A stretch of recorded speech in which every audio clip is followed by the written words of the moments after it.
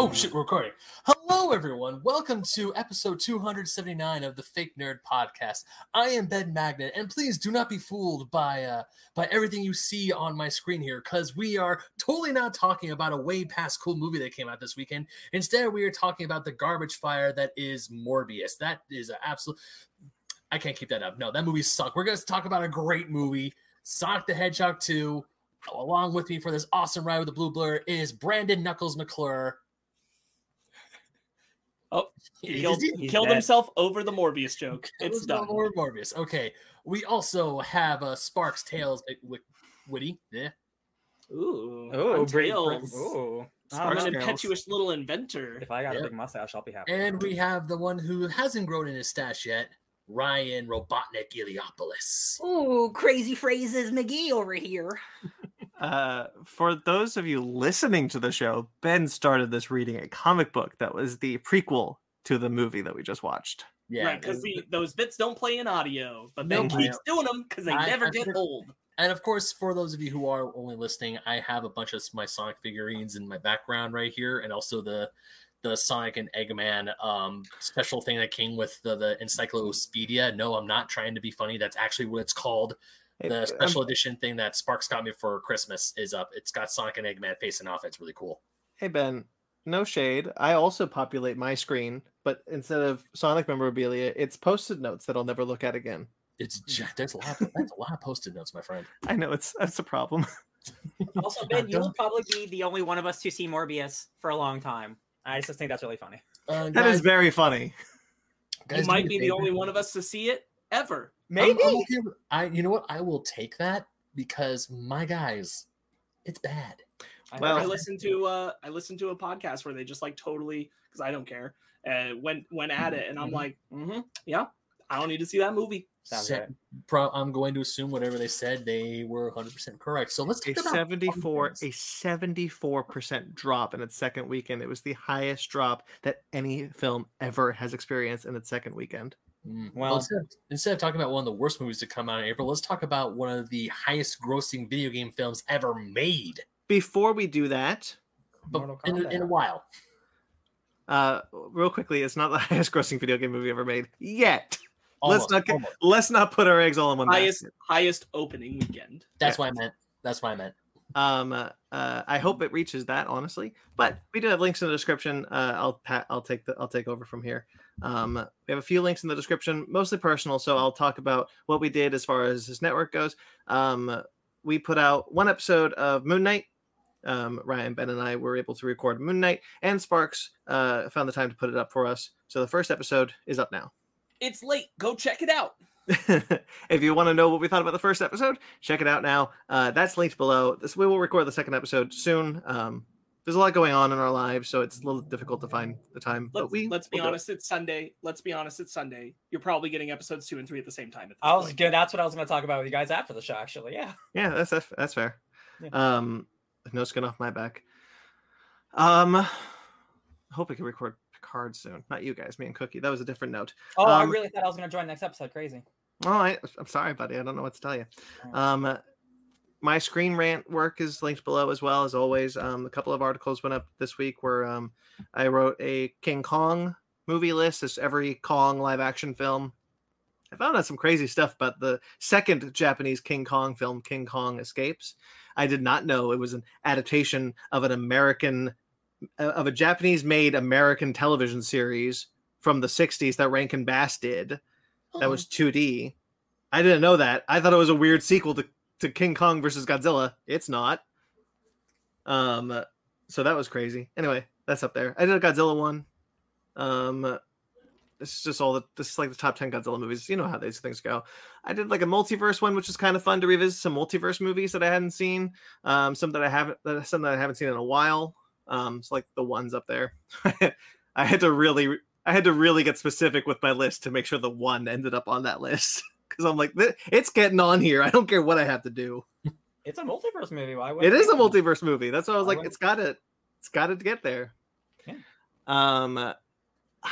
There was another one, but I don't remember what it was. But anyway, so there's a ton on there. If you want to check them out, there's an MCU one. I did an MCU one. the times that they've changed like a power or an origin to fit the MCU. We're seeing it with Moon Knight. We're going to see it with Miss Marvel.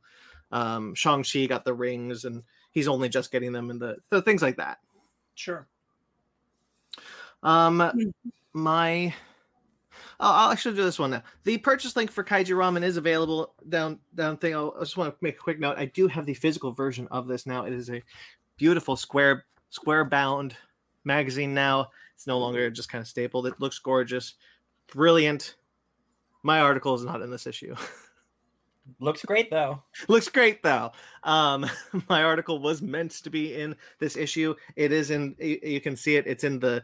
You can't see it, but this in the table of contents. It was supposed to be there. It is not. It will be in the next issue. This a boo boo was made. No shame to anybody involved. Prince Abubu. Prince Abubu. This Prince Abubu person. So that's that. You can, if you want the issue, there's a lot of great articles in them, and they're physical digitally. I still linked it below because I've been doing it for a while. I also put up a new issue for a new, what do I call these things? Entry. Entry. And the Revisiting the Infinity Saga series. This was 41. This was about Obadiah Stane, kind of his turn and kind of the archetype that he cemented into the MCU.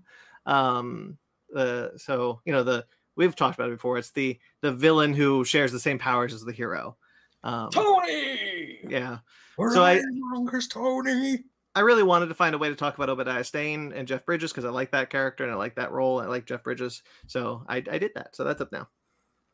I definitely kind of wish he'd ended up in prison and circled back around for like some involvement in an Iron Man story later. Sure. And if not him, the basis off my favorite Iron Man comic, Matt Fraction's run, where his son is doing lots of really bad shit, turning himself to a living Iron Man suit with like finger blasts and taking over his dad's company. Like there are so many directions with the Stains that they maybe we could still get his son. Maybe Armor Wars.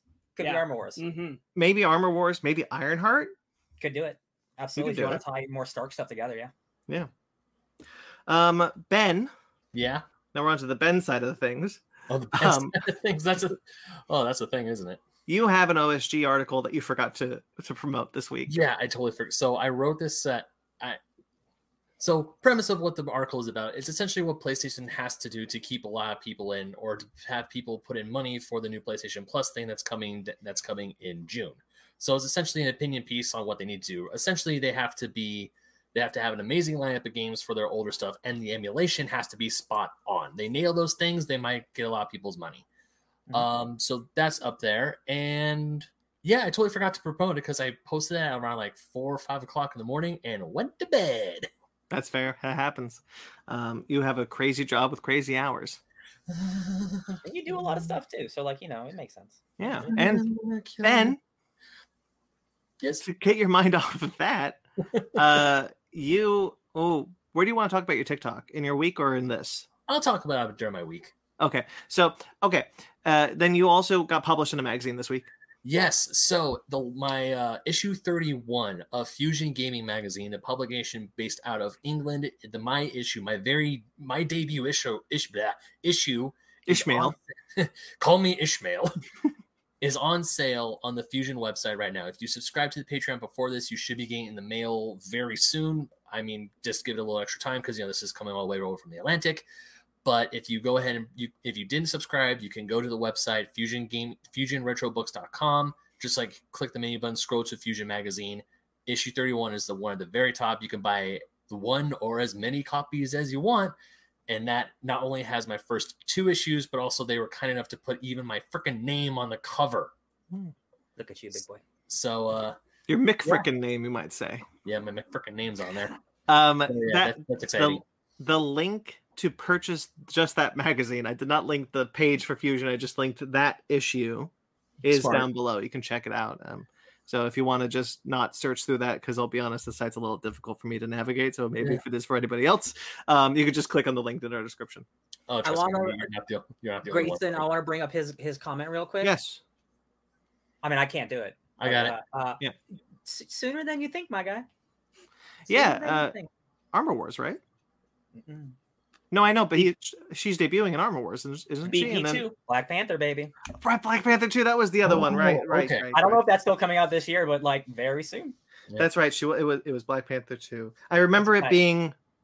I remember us talking about it when that was announced, and it being like, that's an interesting place to put her, but I'm excited. Not the place you'd expect, but yes. Yeah. I do think that means, like, not to derail this whole thing. I do think that means that they're following up on the like Wakandan outreach. Yep. Yeah. And that's actually a plot line we're going to follow. Which She's going to be hoping so. Working with them somewhere. Yeah. Yeah, and then she'll spin off into her own series. Woo-hoo. And then speaking of Grayson, though, great segue. Yeah. Ben, you have 4 episodes. Once again, this time we're put up in 1 week. Let's talk about the 2 Sonic Mario parties, Super Mario parties that were put up this week first.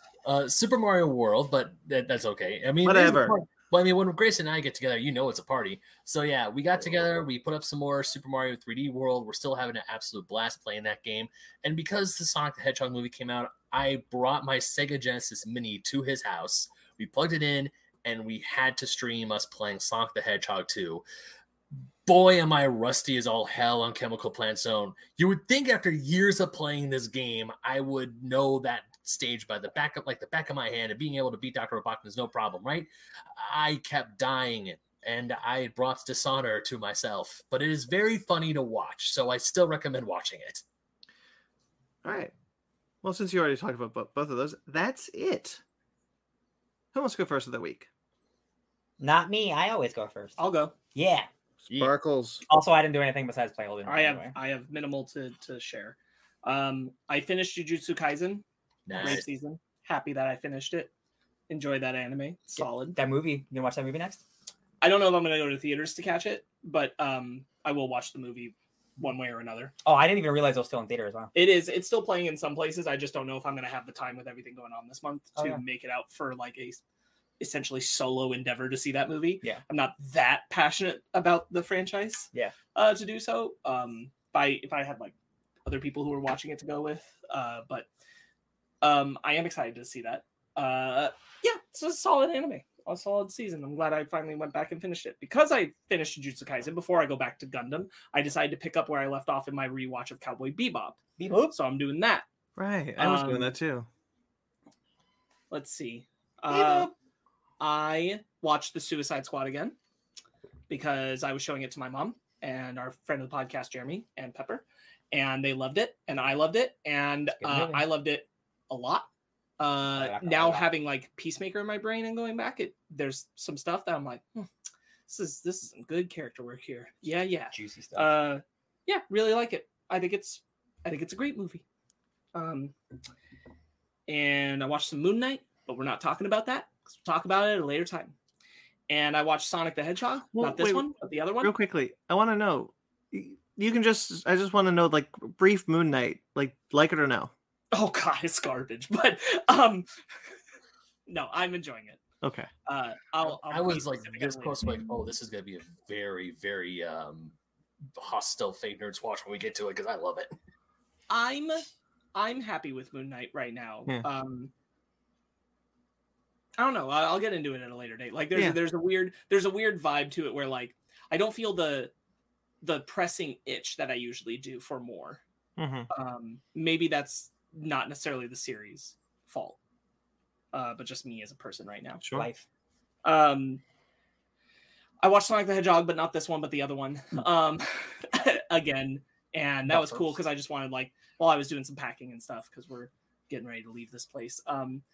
Just as a refresher, yeah, this is solid. It's not as solid as this one though. Spoilers. And the last thing is I barely did this, but I do want to talk about it a little bit. Is I started playing Lego Star Wars: The Skywalker Saga just a little teeny tiny bit. It was something that I just touched a little because I was like, I don't have time that I want to get sucked into Elden Ring. I don't feel like doing Fortnite or Chaos City. I have this right here. I just want to see where it's at. So I opened up Phantom Menace and I just started playing a little bit, and it's very cool. It looks very, very good. A lot of the good Lego stuff. There's good gags. There's cool interpretations of things. The hub open world feeling of it is a little problematic to me. Only in the sense that like you could go a lot of places, but there's not a lot of point to going a lot of places. Some of the maps are a little too open to the point of like, sure, once in every 4 corridors, you might find one of the special things that you can find in a Lego game, but you'll still go down 3 corridors that you're basically just going to smash some stuff to get some coins, and then you're going to go. And there's a lot of that. So it's a lot of like repetitive area stuff. And I'm like, I don't know how necessary that's going to be in the long run for like, they built all this area and I'm like, but is there really a point, or should I just continue just doing the story? So like, why should I go off and explore? Because I think I'm going to earn enough money just from the sheer amount of things I can do. So I don't know that there's a point to like wandering all these spaces that don't seem to have a lot catered to them. That being said, there are other parts of that where I saw like, oh, this is for free play. You need this kind of character for this kind of area, that kind of thing. And so maybe I'll feel a little differently about how that feels. There definitely are still some spaces that I wandered into where there is nothing. There is no thing I can't do. It just doesn't really go anywhere. It just kind of dead ends. It's like a cul-de-sac of just, hey, do you want to earn some money here? You can. But it's not really doing anything. It's not giving me like even just a fun like joke or visual sight of a different kind of thing that I didn't see in the other space. Like it's just kind of there it is. This happened on when you first land on Naboo is what I explored where right before you go to the Gungan city, and on the Trade Federation ship, both of them having like places where I just kind of like wandered around and then I'm like, there's nothing here, okay, goodbye. And like it takes a little bit. Question. Yeah. If you want to leave a planet, I doubt this is the case, but could you just hop in a ship and just fly away and go to a different planet? Eventually, that seems to be the case. You can't do it when you're like engaged in the narrative. So so I haven't played it, but I've watched reviews, listened to podcasts, people who play it. You do the story missions. That's when you unlock new characters, and then you go into free mode and use those characters to do things that you couldn't do before. You go into the open world, and it is varied how much stuff there is to do in the open world. But there are tons of planet over 9 games, so there won't be a lot of stuff on each individual planet. It's going to be spread out over 9 movies and like 30 planets, whatever. Right? I do think like my general note about it is, again, like not a huge like knock on the game. Like I think that when you're first playing through, as I did, like you kind of will want to go look because you can in a lot of places. Maybe don't do that. It's Maybe the opposite of Elden Ring, to be honest. Honestly, just play the story. Just play through the story and go do exploration later, because you're going to get diminishing returns on just wandering around the open spaces early in the game. Also, there's just not a lot to benefit from. One of the interesting things, because you can choose you have to choose by the trilogy, right? You have to choose by the trilogy. But like if you start in episode 4, the first characters you get are the droids. And if you want to free play after that, the only characters you have are the droids. And that's not exactly fun. Whereas if you start in episode 1, you start with Obi-Wan, you start with Anakin, you get Qui-Gon, you get Darth Maul, you get all these incredibly fun characters you can do so much stuff with. So it almost gives you like incentive to start at like quote unquote not the right start to start at. You know what I mean? You can do whatever you want, but like in terms of like quote unquote canon stuff. Like so it's almost like a detriment. Like if you started like 7, 8, 9, like you get Rey and Finn, which you can take to like episode 1 world, but you can't use that in story. It's just in the free play mode. So it sounds like it's kind of interesting in that way, you know. It sounds like the game's trying to incentivize you to play in chronological order instead of release order. Well, that's just if you want to utilize free play more. Like again, like you can play you can do free roam stuff as R2D2, but you probably won't want to do that as much as like a Darth Maul or a Qui-Gon. Yeah. So it's just like it gives you incentive, like, oh, I might as well start episode 1 to get the good shit. But you can't free roam anything until you've explored it. Until you beat the story stuff. So anyway, you're gonna unlock who you're going to unlock and then go through. But it is a situation where like these games have always been narratively kind of focused, and this is the first time where it is like almost like an Elden Ring where there's so much open world stuff to do, but instead of like you can do anything at when you want, you do have to unlock all the shit first. Yeah. And that is the thing I've seen some people rub up against. Well, so the last Lego game I played was Lego Star Wars: The Force Awakens. This is not a good game. It's a very just toned down version of any just Star Wars game. And the thing that what I'm hearing is that the like play the narrative, get the free play. It's very similar to a Lego game, as it were. They just added a larger open world, because Force Awakens has an open world. It's just sparse as fuck. Yeah. So like it feels like that they did do more to spread out the world, but at the end of the day, it is still a Lego game. Yeah, because like a lot of the games, because like I said that, but like the Avengers games have open world stuff too. The difference is like this is spread out over 9 movies over a bunch of planets, whereas it's not centralized like an Avengers New York City where it's all in one place. Yeah. So Force like you have to only had, play like, the 2 entire planets. game. Say that again. Force Awakens only had like 2 planets, I think. Okay, that's not that bad, but like in New York, you can do whatever you want, whereas like you have to play everything to get everything. Kind of. I do want to. I still think there's a lot of value in the game. It really is just me like giving you the heads up if it's something you're going to play. Just focus on the story first, because I just wanted to see what was around and what I could do and what the game was going to feel like. I wasn't like focusing on the story, and so what that ended up with is me doing a lot of like. And I'm going to try not to be hyperbolic when I say this. Like the Trade Federation ship at the beginning of episode 1, The Phantom Menace, when you're with Obi-Wan and Qui-Gon, you have like 8 hallways you can go down, and none of them leading to the story point, like 8 alternative hallways you can go down. And only one of them has something at the end that is for free play mode where like you access with a character. All the rest just has things you can smash if you want to get money. And that's it. And I'm like, that's just, don't need to bother with that. That's a lot of space that I just don't need to enter into because it's not that valuable to me. But like, again, like if you're going to go spending the time doing it, do it in free play mode because it's super just not worth it when you're first starting. Mm-hmm. Just stay focused on the story track at first. Makes sense. Yep. That's it. Makes sense. I'll go. So I beat Elden Ring. I'm still playing it. I'm now 135 hours in. Thank you, my lord. So I beat like the main storyline boss, but there are still 2 hidden bosses. Well, not hidden because I found them, but there are 2 bosses that I haven't beat because they're really, really hard. I'm currently trying to find a guy named Dragon Lord Plasudasax, and he is like, I posted a video on Twitter, and if you haven't seen it, it's like, it might be like one of the coolest. I keep saying this about every Elden Ring boss fight, but it's true. Like, it's like the coolest boss fight I've ever been in. It's this 2-headed Ghidorah-esque dragon who summons lightning with his hands. His claws turn into lightning claws. He also teleports and like does like a booming rocket attack. And he's like this like Godzilla-sized being. It's so much fun. I don't mind that I spent 2 hours losing to him because when I beat him, dude, I'm gonna like orgasm. I swear to God, it's incredible. Like the thrill of this game, like that final boss. I'm not going to spoil anything except because the moment couldn't be spoiled with me saying this. Like, it does the anime thing where it plays the theme song with the final boss, but it is an orchestra heavy, hard bombast version with more horns, more orchestra. And I got so emotional because this is the first Souls game that Ben, you've beaten more Souls game than I have. Actually, I've beaten Bloodborne. Yeah, I've played all of them. I have never beaten all of them. I've put many hours in all of them, but I've always hit the roadblock where like it's a boss that I can't beat. I'm like, well, I'm just done. I got my satisfaction, 30, 40, 50 hours in. This one, I can do whatever I want and play with friends and all this stuff, makes it super easy. Oh my God. This is going to be my favorite thing of the year. It's going to be very hard. I don't even know what's like Doctor Strange. There's no way Doctor Strange is better than Elden Ring. Like God of War, if it's not delayed, I don't know, man. It's going to be tough. Like everything everywhere all at once. That might win out of just artistic integrity. Yeah. But Elden Ring is also like pure art, man. It's like, I'm watching lore videos on it. Like I'm helping. I've played so many hours just helping other people. Like doing invasions, like being the bad guy, like screwing other people over. That's more fun than you think.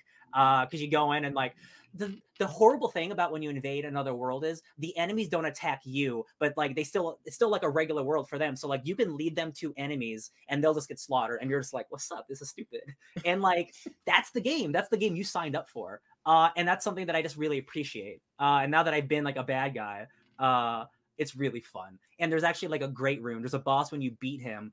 He gives you like extra runes if you invade. That's his power. Like, and I'm like, oh, so like you're giving me incentive to be an asshole. Thank you, video game. Like if you give me a reason to do something, I'll try it. And that's what's so fun about this game. There's so many weapons, so many spells, so many different things where I'm just like, I want to try all of it. Like, I don't know when I'm going to stop playing this game. It's insane. Like I've beaten it, and it's like, do you want to start the game over with all of your weapons and your skills, but it's harder? And I'm like, eventually.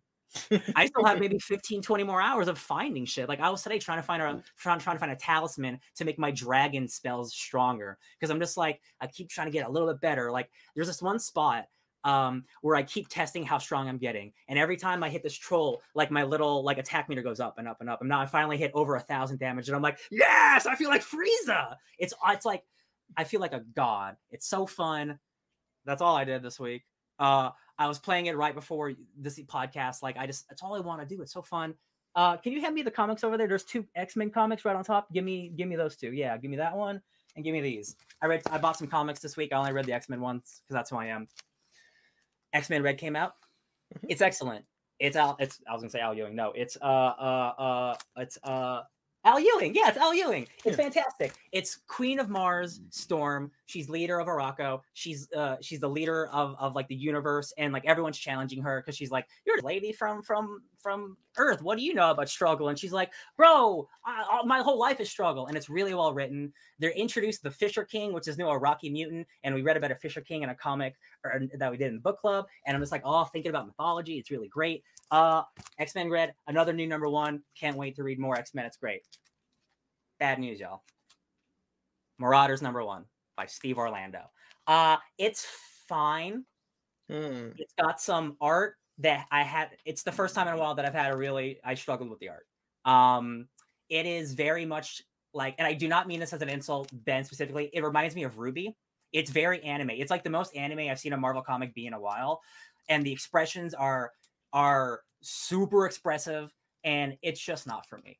I think with everything the X-Men's building, especially after reading X-Men Red, which is just stupendously gorgeous art, and like, I think it just might be my style. I don't think it's necessarily bad. I just did not care for it. And it's the first time in a while that I've had a visceral reaction to art where I'm just like, ooh, if it's the same artist for the whole arc, I might drop it, as much as I like Steve Orlando. And like, honestly, the story wasn't good enough for me to really want to continue it. It was very much like, we gather the team. Here's the mission. And I'm like, I've read that X-Men story truly 100 times. So we'll see. I had high hopes for it. I'll give it one more issue, but the art kind of hurt me. Real quick, that's it. Because Grayson brought it up. Yep. What are our hours in Elden Ring? Because he just got the game. 135. Like 23. 68. Ooh, 1 more hour. Yeah. Yeah, no, 1 more hour. 1 more hour. I have put no time in for 2 weeks. No, man, you've been busy. I've been busy. Yeah. We've all been busy. I'll go next for my week. So unfortunately I had to cancel my stream on Monday because this week was one of those weeks where it's like I have a bunch of writing stuff I need to get done. And at the same time, when I would sit down to do said writing projects, my brain would decide to switch off and go, lol, what are words? Keyboard go, brr. It was, oh my God. I got him. Oh. Yeah, it was a hard week. A lot of very late nights or very early mornings, but I got it done. I got stuff done, and I'm proud of myself for that. And I was actually able, when I finished all my stuff on Thursday night, because I told myself I need to get this done before Friday. So Friday morning, I looked on my Instagram and I saw that my friend Alisai from Australia was playing some Fortnite. So the first video game I played this week was Fortnite with her significant other, and another friend of theirs in Australia. And I played no build mode for the first time, and it was actually pretty fun. I want to play it so bad, but Elden Ring. But yeah, exactly. But Elden Ring. So before I get into other stuff like the Elden Ring, I want to get into something that we don't normally talk a whole lot, and that's music. I got a new album this week, and I listened to it quite a few times, and it's rad. It's Red Hot Chili Peppers. Yeah, it is. Oh, I didn't know they released their album. Cool. They did. It's good. Is it really? Yeah. Mm-hmm. Yep. Unlimited Love is fantastic. It's very funky, and normally I don't know if this is me just like trying to get with the lingo of people use today, but that you can easily vibe to that song. Like, I was at work listening to it, and I'm just like constantly bobbing my head to Flea's bass line. The guitar solos are great, and it's just very funky and very kick back, and it's really, really, really good. Yeah. I mean, Black Summer, that's been on the airwaves all over, but I think my other favorite songs are Here After Ever, which is the second track, which is really good. Poster Child is very chill, and I actually really enjoy She's a Lover, These Are the Ways, One Way Traffic, Let 'Em Cry, and Let 'Em Cry. Those are all really good songs. I don't keep up with like modern quote unquote like pop more music. Like Charlie XCX had her album come out recently, which is very Yes. good. But yeah, like I didn't know the Peppers. I love the Peppers, but I haven't listened to them really like in a long time. So like to hear they have a good album is like, oh, I'll listen to that or Yeah, I mean, I still liked The Getaway. The Getaway's fine, but there's a lot of songs on Unlimited Love. It's like, man, I could re-listen to this countless times. This is like random access memories for the Red Hot Chili Peppers. Ew, interesting. Okay, different vibes. I've been listening to the Peacemaker soundtrack. Nice. That's a good soundtrack. Because you want to taste it. Yeah. So besides listening to music and also playing Fortnite, I did also play Elden Ring. But mostly I played Elden Ring last night and today. I played a little bit with my brother. And last night, Ryan, you'd be happy with me because I beat the second Ancestral Spirit all by myself. Took him down. Oh, the floaty, corpsey, yeah. That music is it the same music? Is it still the beautiful music? Damn, dude. And best part, Grayson and Mag watched me do it. They were on my stream when I was playing on Friday night.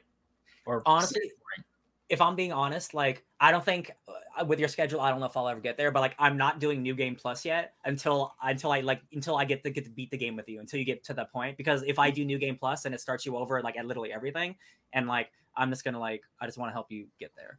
Yeah, I was able to. I'm a little baby. It's going to take me a long time. You're a busy boy. And I'm a little baby. And it's going to take me a long time. Now, one of the things I'm so excited about with playing with Grayson, and also since I was playing with my brother today, because today my brother and I went through Raya Lucaria. Like we beat Raya Lucaria. We fought Radigan's Red Dog, and we fought Renala. I love Renala. And dude, we wrecked Renala's shit. Like Ryan, when you and I fought Renala, she was summoning, she was like dishing everything out left and right. Dude, we took her out. Her second form, her super hard form. Oh no, she was done in like 30 seconds. Because you're a pro gamer now. I don't know what we did, but we just wrecked her like straight up. Did she summon a dragon? Nope, she didn't summon a single thing when we took her down. Oh, it's too spicy. It's too lucky. So, yeah, I mean, pretty much everything that Ryan's saying about Elden Ring is true. I'm really excited to go back and play with Grayson so I can show him all the great stuff and, like, go through all the catacombs and dungeons. It's super fun. Ooh, I want to, real quick, sorry, Matt, I want to talk about, like, I was thinking about, like, why do I love Elden Ring so much? And I'm like, on this podcast specifically, like we talk about narrative games a lot because it's taken video games a long time to get to the point where they get like treated with respect. It's mostly because I've had really terrible stories. And now we're at a point where like we get cinematic shit on the daily. Like every couple of weeks, there is some new hot shit coming out, right? We forget like it's video games, but sometimes we forget that they're video games. And the thing about Elden Ring is it is one of the best video games ever made. Mm-hmm. It could have less story, more story, but the thing is like, I just want to play that game nonstop. The thing is about like I love Uncharted. That's a 12-hour experience. And like, I'll get the same thing if I do. It's like, it's not going to be any different if I play Uncharted again, right? Elden Ring, I can play that game 100 different ways for literally 1,000 hours. Like, and I can do it. And like, yeah, I'm fighting the same bosses, but like every time I do it is a different way to do it. Right. And I'm just like, oh man, like sometimes I get so wrapped up in like narrative. I'm like, I forget, like, video games are video games. And like, this really made me unlock, like, I just want to play hard games again. I used to love, it reminds me, Ben, like you're the retro guy. Like it reminds me of old school games that don't explain shit. Those Castlevania games, Metroid, they don't explain shit to you. You just have to play the game and learn it. And I'm like, oh yeah, that's how video games used to be. And I'm like, oh yeah, video games are good. Oh my God. This is very much like a Super Metroid where the game, like Super Metroid, it drops you into a planet, doesn't tell you anything, doesn't tell you go that way, it doesn't give you any semblance of that. I mean, Elden Ring, it does give you like, hey, maybe go in that ish direction, but it does. But here's the thing about Elden Ring that's so good though. It may say, hey, go in that ish direction, but it doesn't force you to go in that ish direction. It's like, yeah, you could go that way, but there may be some cool shit over there that can help you. You never know, and I'm not going to tell you. So, yeah, Elden Ring. I mean, yes, Elden Ring is great. I cannot wait to play more. I'm probably going to be playing more tonight because I hate myself and I do that. But I also bought comic books today, guys. I went and I got comic books. Obviously, I got the Sonic the Hedgehog 2 prequel that I haven't read. But I also got something that I thought I was going to trade wait for. And when I saw it at the store, I kept thinking about it. I'm like, nah, I'm going to get it now. And I got The Dark Knights of Steel. Oh, yeah. So I have the first little like 1 through 3 book. And also I have issues 4 and 5 as well. Because, I mean, there's this really cool variant cover of issue 1 with Batman on a horse, on like with him being like the Black Knight. It was very Arthurian and kick-ass looking, and I was like, that looks so rad. I didn't get the variant cover, but I'm like, man, I really want to read this book. And I was talking to the store shop, the shopkeeper, and he was like, this is some of the best DC stuff I've ever read, and it's not even close to being canon. I'm like, hey, Tom Taylor, he knows what he's doing when he goes outside of canon, and I'm totally fine with it. Yeah, that dude excels, and just let me tell a story. And okay, you got it, dude. Yeah. Yeah. So I picked up I'm really excited for DC's 3. Like, super stoked for DC's 3. Yeah. Yeah, so I picked up Dark Knights of Steel, and I'm trying to think, what else did I do besides freak out at a Sonic the Hedgehog movie yesterday with my friends? No, that's pretty much all the nerd stuff. Oh, I created TikTok. That's the other thing I was going to mention. I am finally part of the TikTok algorithm. So same thing, same username as all my other socials, BenMagnet27. I got like 3 videos up there right now, so I'll be adding more soon. Are they video game based, I'm guessing? Some of them are, and there might be something about me bitching and moaning about my management work, because that was definitely on my mind this week. Definitely don't mention any names. No names will be mentioned. That's their tomfoolery. Full disclosure, I've been considering doing a Fake Nerds TikTok just to get some clips up on TikTok of the show, but I don't have the time for that. So, I'll be sharing Ben's post once he figures out how to put them on Instagram. Okay, my turn then. Where do I want to start? I watched Sonic the Hedgehog. I'll start there. No, you know what? I'll eat the broccoli first. I went to see Uncharted. I kind of still wanted to, even after hearing wanted to. Yeah, I guess I wanted to. Like, you wanted to. You went to go see it. You wanted to. Yeah. I felt like watching something. I felt like watching something new, something different. Something based on an IP. No, I mean, like, going to the movies and not just going to see Spider-Man or going to see the Batman. Like, I thought about that, but I was like, I want to see something that I haven't seen in theaters right now. So it is hard to go to the theater and not put one down to see the Batman. Yes, it is. I've done it twice. So I went to see Uncharted, and with low expectations, I ended up having a pretty good time. It's got some good laughs. There's some good adventuring. It's a really bad Uncharted adaptation, though. And I think Tom Holland's doing okay as Nathan Drake. He's certainly not the worst choice to do the character. He's doing an okay job. I'm sure he could get better at doing it. But my God, they got Victor Sullivan. Not just even the casting, just how they wrote the character. All wrong. Yeah. Right, because they just wrote him like Mark Wahlberg. Yeah. And it's just that was the heartbreaking part. You know who they nailed though? Chloe. They really got Chloe down. She looked from the trailers like it was gonna be the best part. Yeah. She's in it very little. The way they write her off is kind of shitty. But yeah, it's got some good spectacle. It's a fun adventure film. It doesn't hold a candle to any of the adventure films it's trying to mimic, or even Jungle Cruise. Jungle Cruise is better than Uncharted. So like I don't mean to sound so positive with Uncharted, although I feel like I'm probably not as I feel I am. But yeah, that's all. It's a movie. It's a movie. It's a movie. And you know what ticks me off the most about it? We're just never going to get another Uncharted movie. They're not going to make a sequel because it didn't do well. And I know it did all right, but I don't think we're getting that sequel. No, you know what'll be better? We'll just get like a great TV show with somebody who actually like knows what they're doing. I could see You're right. Because I was thinking like, well, you can never do a movie again. Not for at least 20 years. You just do season like arcs of like an arc and adventure. Like yeah. Boy, I had no idea how much of Drake's character changed if you add Sam in from the beginning of the story. It like doesn't it take away like all of his agency because now he's just all doing stuff just because of his brother? Yeah. Cool. I'm never gonna see this movie. Like I just like it was so strange to me because like at first I was like, well, okay, well mentioning Sam does kind of make sense. He was a late addition to the game. He'd be in the time period that we're talking about. Sure, whatever. But the fact that Sam doesn't grow up with Nate and doesn't leave him, like betray him, and like that changed everything. Like Nate's whole thing was, I have to do this for my brother Sam. I have to go find my brother Sam. And it's like, no.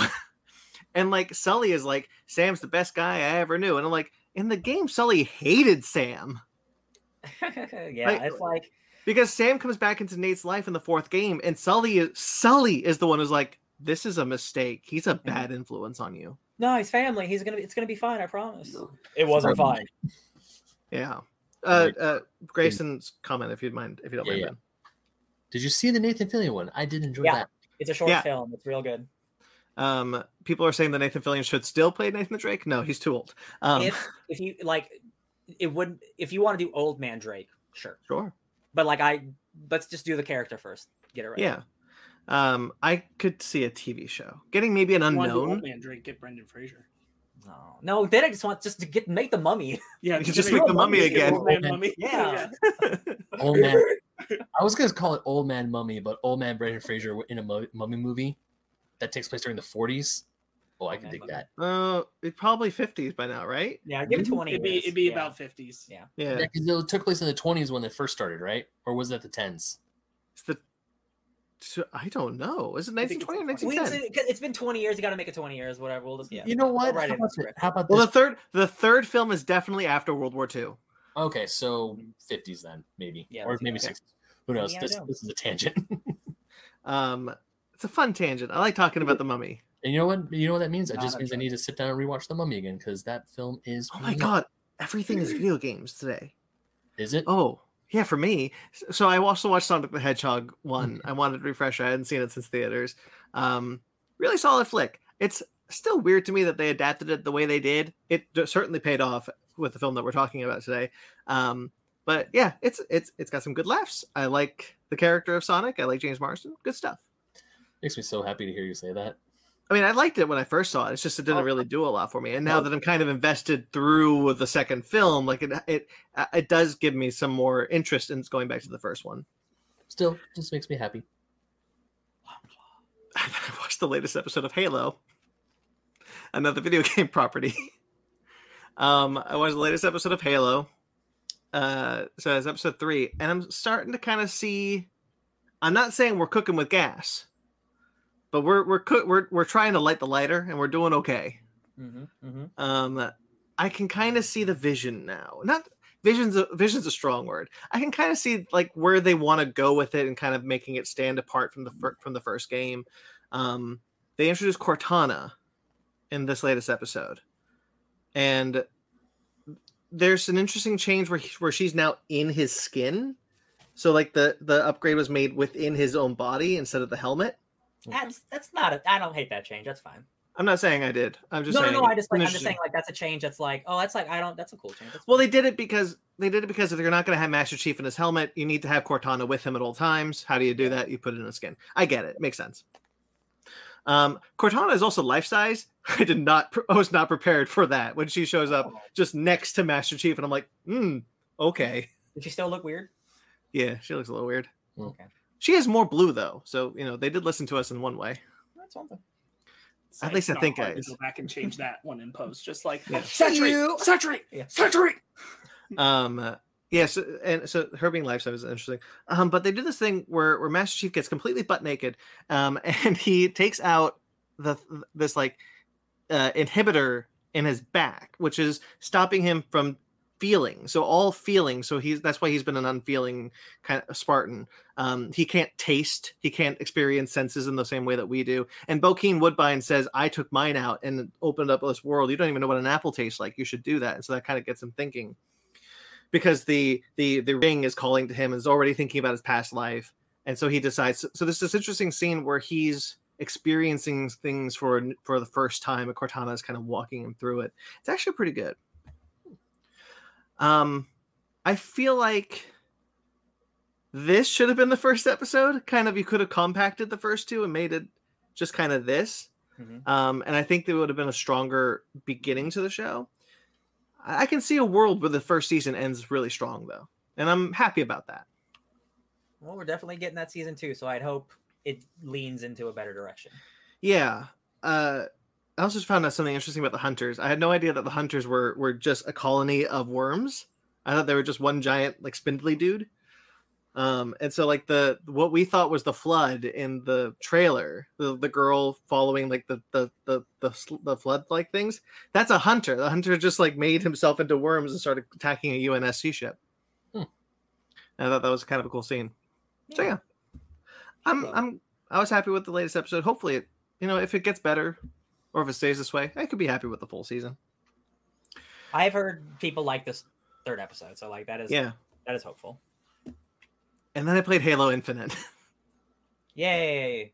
I decided I've been interested in playing it for a while after the good word of mouth from Ryan and other people obviously starting to play it, but that was months ago, and so I was kind of okay with not. What am I? Did you play it? Yeah, chopped Halo liver. Okay. I mean, I didn't get as far as him, but I played it. Okay, I'm so sorry. Then you as well. Everybody who says nice things. I was interested, but in order for me to play it, I didn't want to buy the game. I just wanted to go through Game Pass, so I finally did Game Pass. Got $1 for the first month when you sign up. Hell of a deal. So I downloaded Halo Infinite, and yeah, it's really fun. I was happy to kind of be in the Halo world that I was familiar with after coming from the show, and like there's Master Chief as I know him, and not Cortana, because they introduced a new AI weapon, Nobana. Yeah, it's got a really fun gameplay. I'm really liking the story. I'm a little confused about the story, even though I like it, because of the 6-month time jump. I'm sure they'll fill in the gaps. Not really. Oh no. I'll tell you what, the story doesn't. It's not the best part of the game. Well, but it's certainly no 5. That's what I come through for Halo is the story. I got really invested in the story, and a lot of my confusion comes to the fact that I don't remember 5 that well. And I know they do erase some things, but they don't mention some things, but there is some things. Also, I never played Halo Wars 2, and there's a character that I keep talking about that's from Halo Wars 2. Yeah, Halo 5 isn't as significant as Halo Wars 2 is. Yeah, which is weird. Yeah, which is cool for canon reasons, but like, yeah, we have to know that. Yeah, like Halo Wars 2, that's the strategic game for those you don't know. Yeah, way different than any of the Halos. It is Kingdom Hearts rules, 100%. Yeah. But the gameplay is super fun. I really like how they kind of beefed up Master Chief to make him quicker. That grapple hook is great. It's all the new enemy designs are fun. And I'm interested in the story, and I like the interplay with the weapon and Master Chief. I think she's a fun character, and one of the things that I really like carrying over from 4 is that Master Chief's guilt over Cortana. I'm glad that they're leaning more into that, because the first game, the 5th game, told us they were, and then when Locke was like, "Yeah, we're gonna go kill Cortana. You can't come with us because you don't want to do that, right?" And Master Chief's like, "No, I want to kill her too. Let's go." And I was like, "What the hell are we doing this for then?" # face the truth. But this one is like I failed. I couldn't bring myself to destroy her. I like it. It's a good game. I'm playing a lot of it. I got a month to finish it because I can't afford full Game Pass. You got plenty of time. Yeah, I'm sure. The talking about a lot about open world like Legos and Elden Ring. I think the open world is fine. It's well designed. I kind of miss the variety of the designs of the first Halo or the first 3 Halo games, especially because you can get dropped into a snow region, a mountain region, a grassy region. But with this Halo game, it's just the one kind of fine normal region with a lot of roads. Yeah, we talked about it at dinner, but for the listeners, Halo Infinite had a very troubled production. The game was almost cut in half to meet its deadline, and the game came out really good. Like the half of the game we got's really good. You can tell there's not a lot of variety, and Brandon, you've done probably some of the side mission stuff. Mm-hmm. There's not a lot of variety there either. So you've done that's what you're doing the entire game. So if you like doing that, which I did, you're gonna have a good time. But the variety isn't there as much as other open world games. Yeah, the gameplay is fun enough that it does keep you engaged, but there is a sense of kind of we're doing the same thing over again, even within the narrative. You do some of you get to an open world area, and then there are three waypoints you got to get to, and you got to travel to each waypoint, and you can do them in whatever order. It's cool, that's fine. There's cosmetics for multiplayer. There's Spartan cores to level up, which are really important. There's audio logs that don't that could help fill in some story gaps if you want to go look for them. But there's nothing really populating the world except for just Covenant you got to kill. Yeah. And that's, I understand the crunch time and that, so it's not really a criticism. It's just open world Halo. I was kind of hoping for more. Yeah, I agree. That's it. That's my week. Beautiful. Shall we get into our bread and butter then? It's chili dog time. All right. Not sad news up top this week. Yay! Nobody died. As far as we know. Yay. As far as we know. I mean, there's still a war happening, and I feel bad for all of those people, but Yes. no celebrities died. Mm-hmm. Will Smith's career died. What? No. Not Yeah. talking about that. No. Lakers fans hopes and dreams. I'm died. sorry. It flew through my mind. And I was like, that's a good thing to say. And then right when I said it, I was like, no, it wasn't. It wasn't. Quickly skimming off that, Lakers fans hopes and dreams died last week. They got knocked out. Oh Oh no, Lakers right. fans sports. R.I.P. Lakers fans. All right. Orphan Black, though. Who here watched Orphan Black? Him. Not This guy, me, I did it. It was me.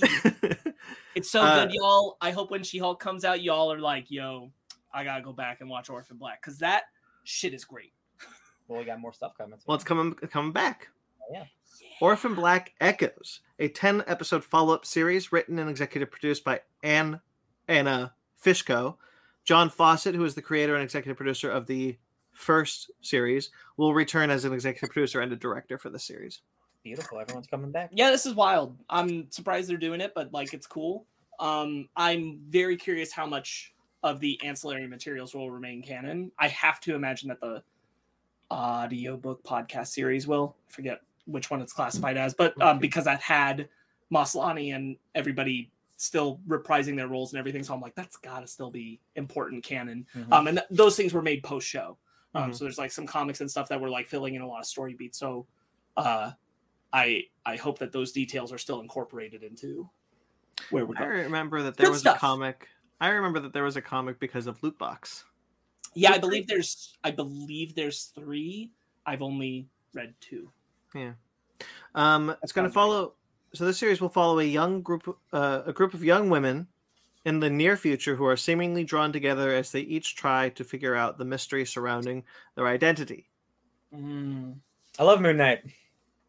And we'll explore the theme of scientific manipulation of human existence, which I thought was a fun line, so I just had to write it. So they're kind of like doing it again.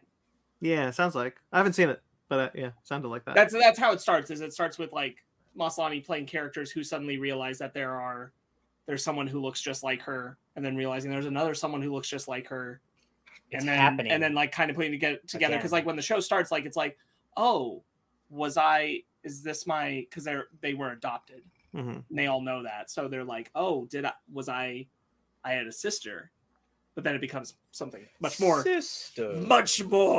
terrifying and dramatic. Orphany. No cast has been announced yet, so Cool. Yeah, I really like that show. It's a really solid show.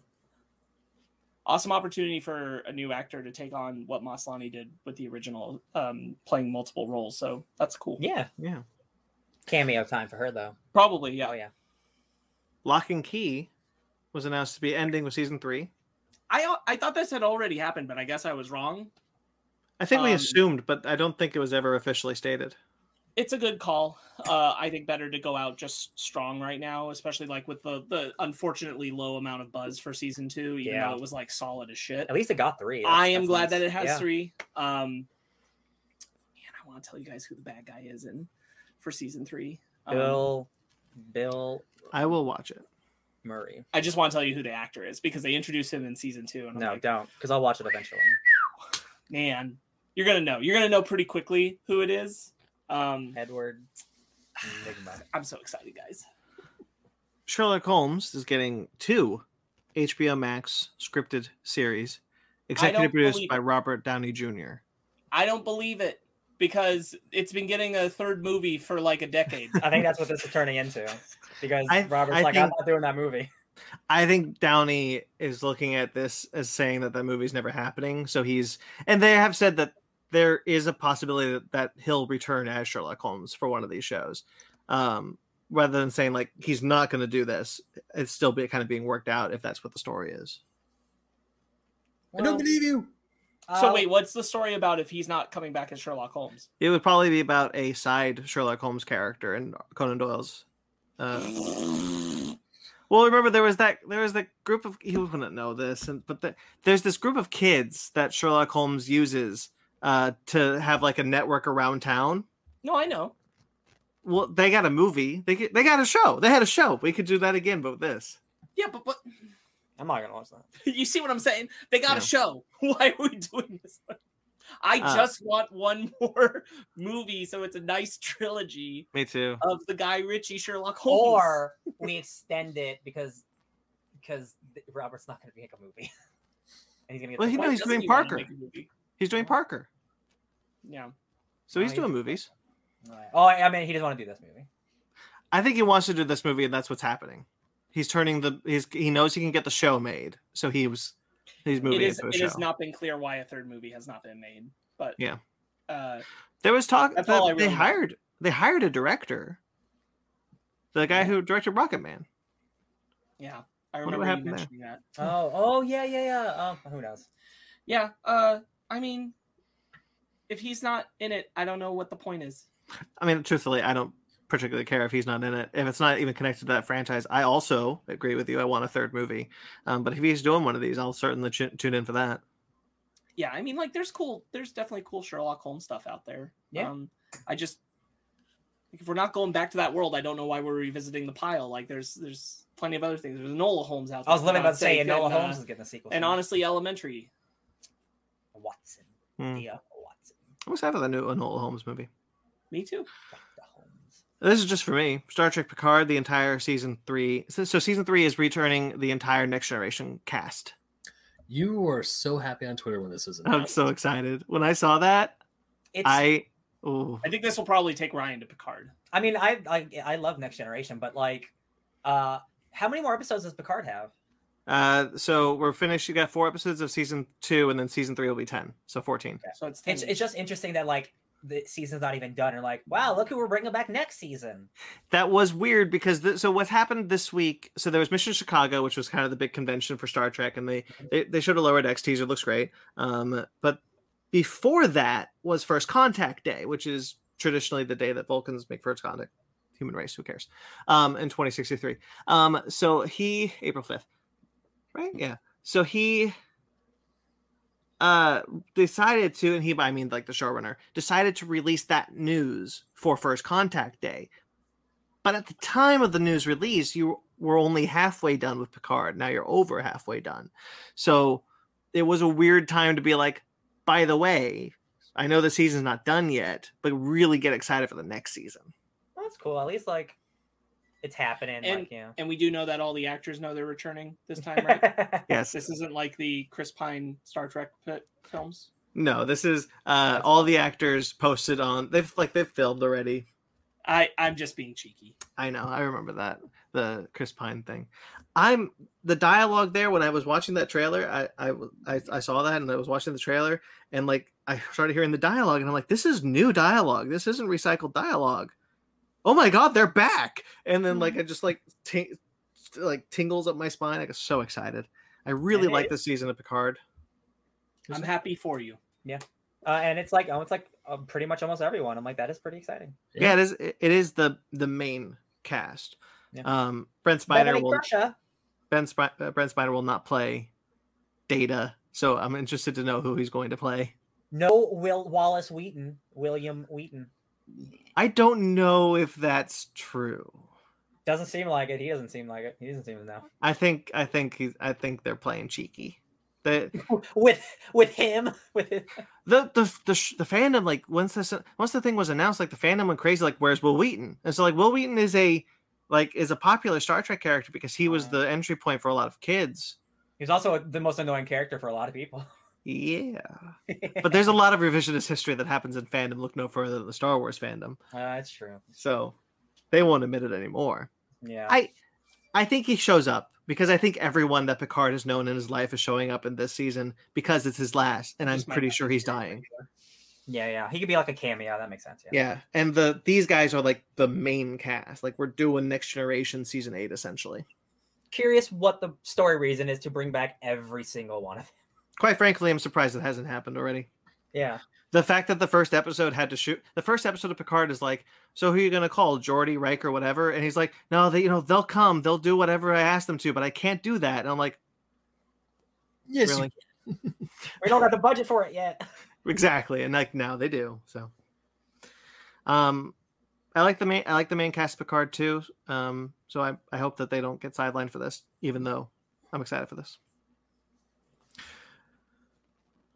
Comic books. I like them. I bought some today. Makes me happy. Do we want to talk about webtoons? Yes. Sure. This is great. I enjoy webtoons. Webtoons is awesome. DC has announced their next 3 webtoons comics. All right. Vixen, New York City, Red Hood Outlaws, and Satana and the Ripper. I have details of all of these if you guys want me to read them. No. Okay. I just think that's great. Specifically because we're going to get like the first great Red Hood book in like 15 years. Yeah. I don't know where he is right now. Oh, Robbins. 1/5 of a good book. Wait, who's been writing Red Hood for years? Well, it was Scott Lobdell. He wrote it. For a decade. That's the name I was looking for. The Zatanna and the Ripper one sounds really interesting. So it's Zatanna going back to 1800 with John Constantine to fight Jack the Ripper. That one is awesome. I love, like, I'm not caught up, but that Batman Wayne Adventures book is just so charming and fun, and like that DC is just allowing this. Red Hood is I did not expect this to be such a choice, such an early choice, because like Red Hood is like, he's the guy who kills people, like that's what people know him as, right? So that he's getting his own book is like, man, like they can do anything on webtoons. Like I think that's fantastic. It's just good. It's just good for comic readers, and it's free. It's all free. Good potential. Yeah. Any release dates yet or no? Vixen is out in May, and then they'll roll out throughout the summer. I'm happy that Vixen's getting a little more love. Yeah, because I honestly expected more comic Vixen love when they were like making the push with the Arrowverse, and then it just kind of dwindled out and died in Legends of Tomorrow. Unfortunately, Legends is where you get the most Vixen play, 100%, and it was great. And I'm glad. It's not even the same Vixen, huh? It's not even the same Vixen. No, it's her ancestor. Yeah, but it's still cool. Moving on to Superman Space Age. This is from Mark Russell and Mike Allred. It's going to be a 3-issue prestige series, so $10 issues.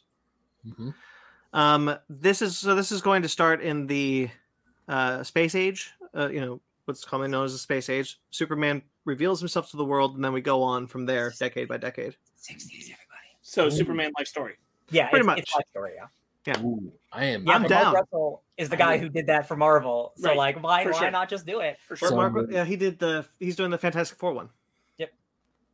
Well, the Fantastic Four life story hasn't come out yet, right? No, not in trade. Not in trade, single issues. Yeah, I bought it.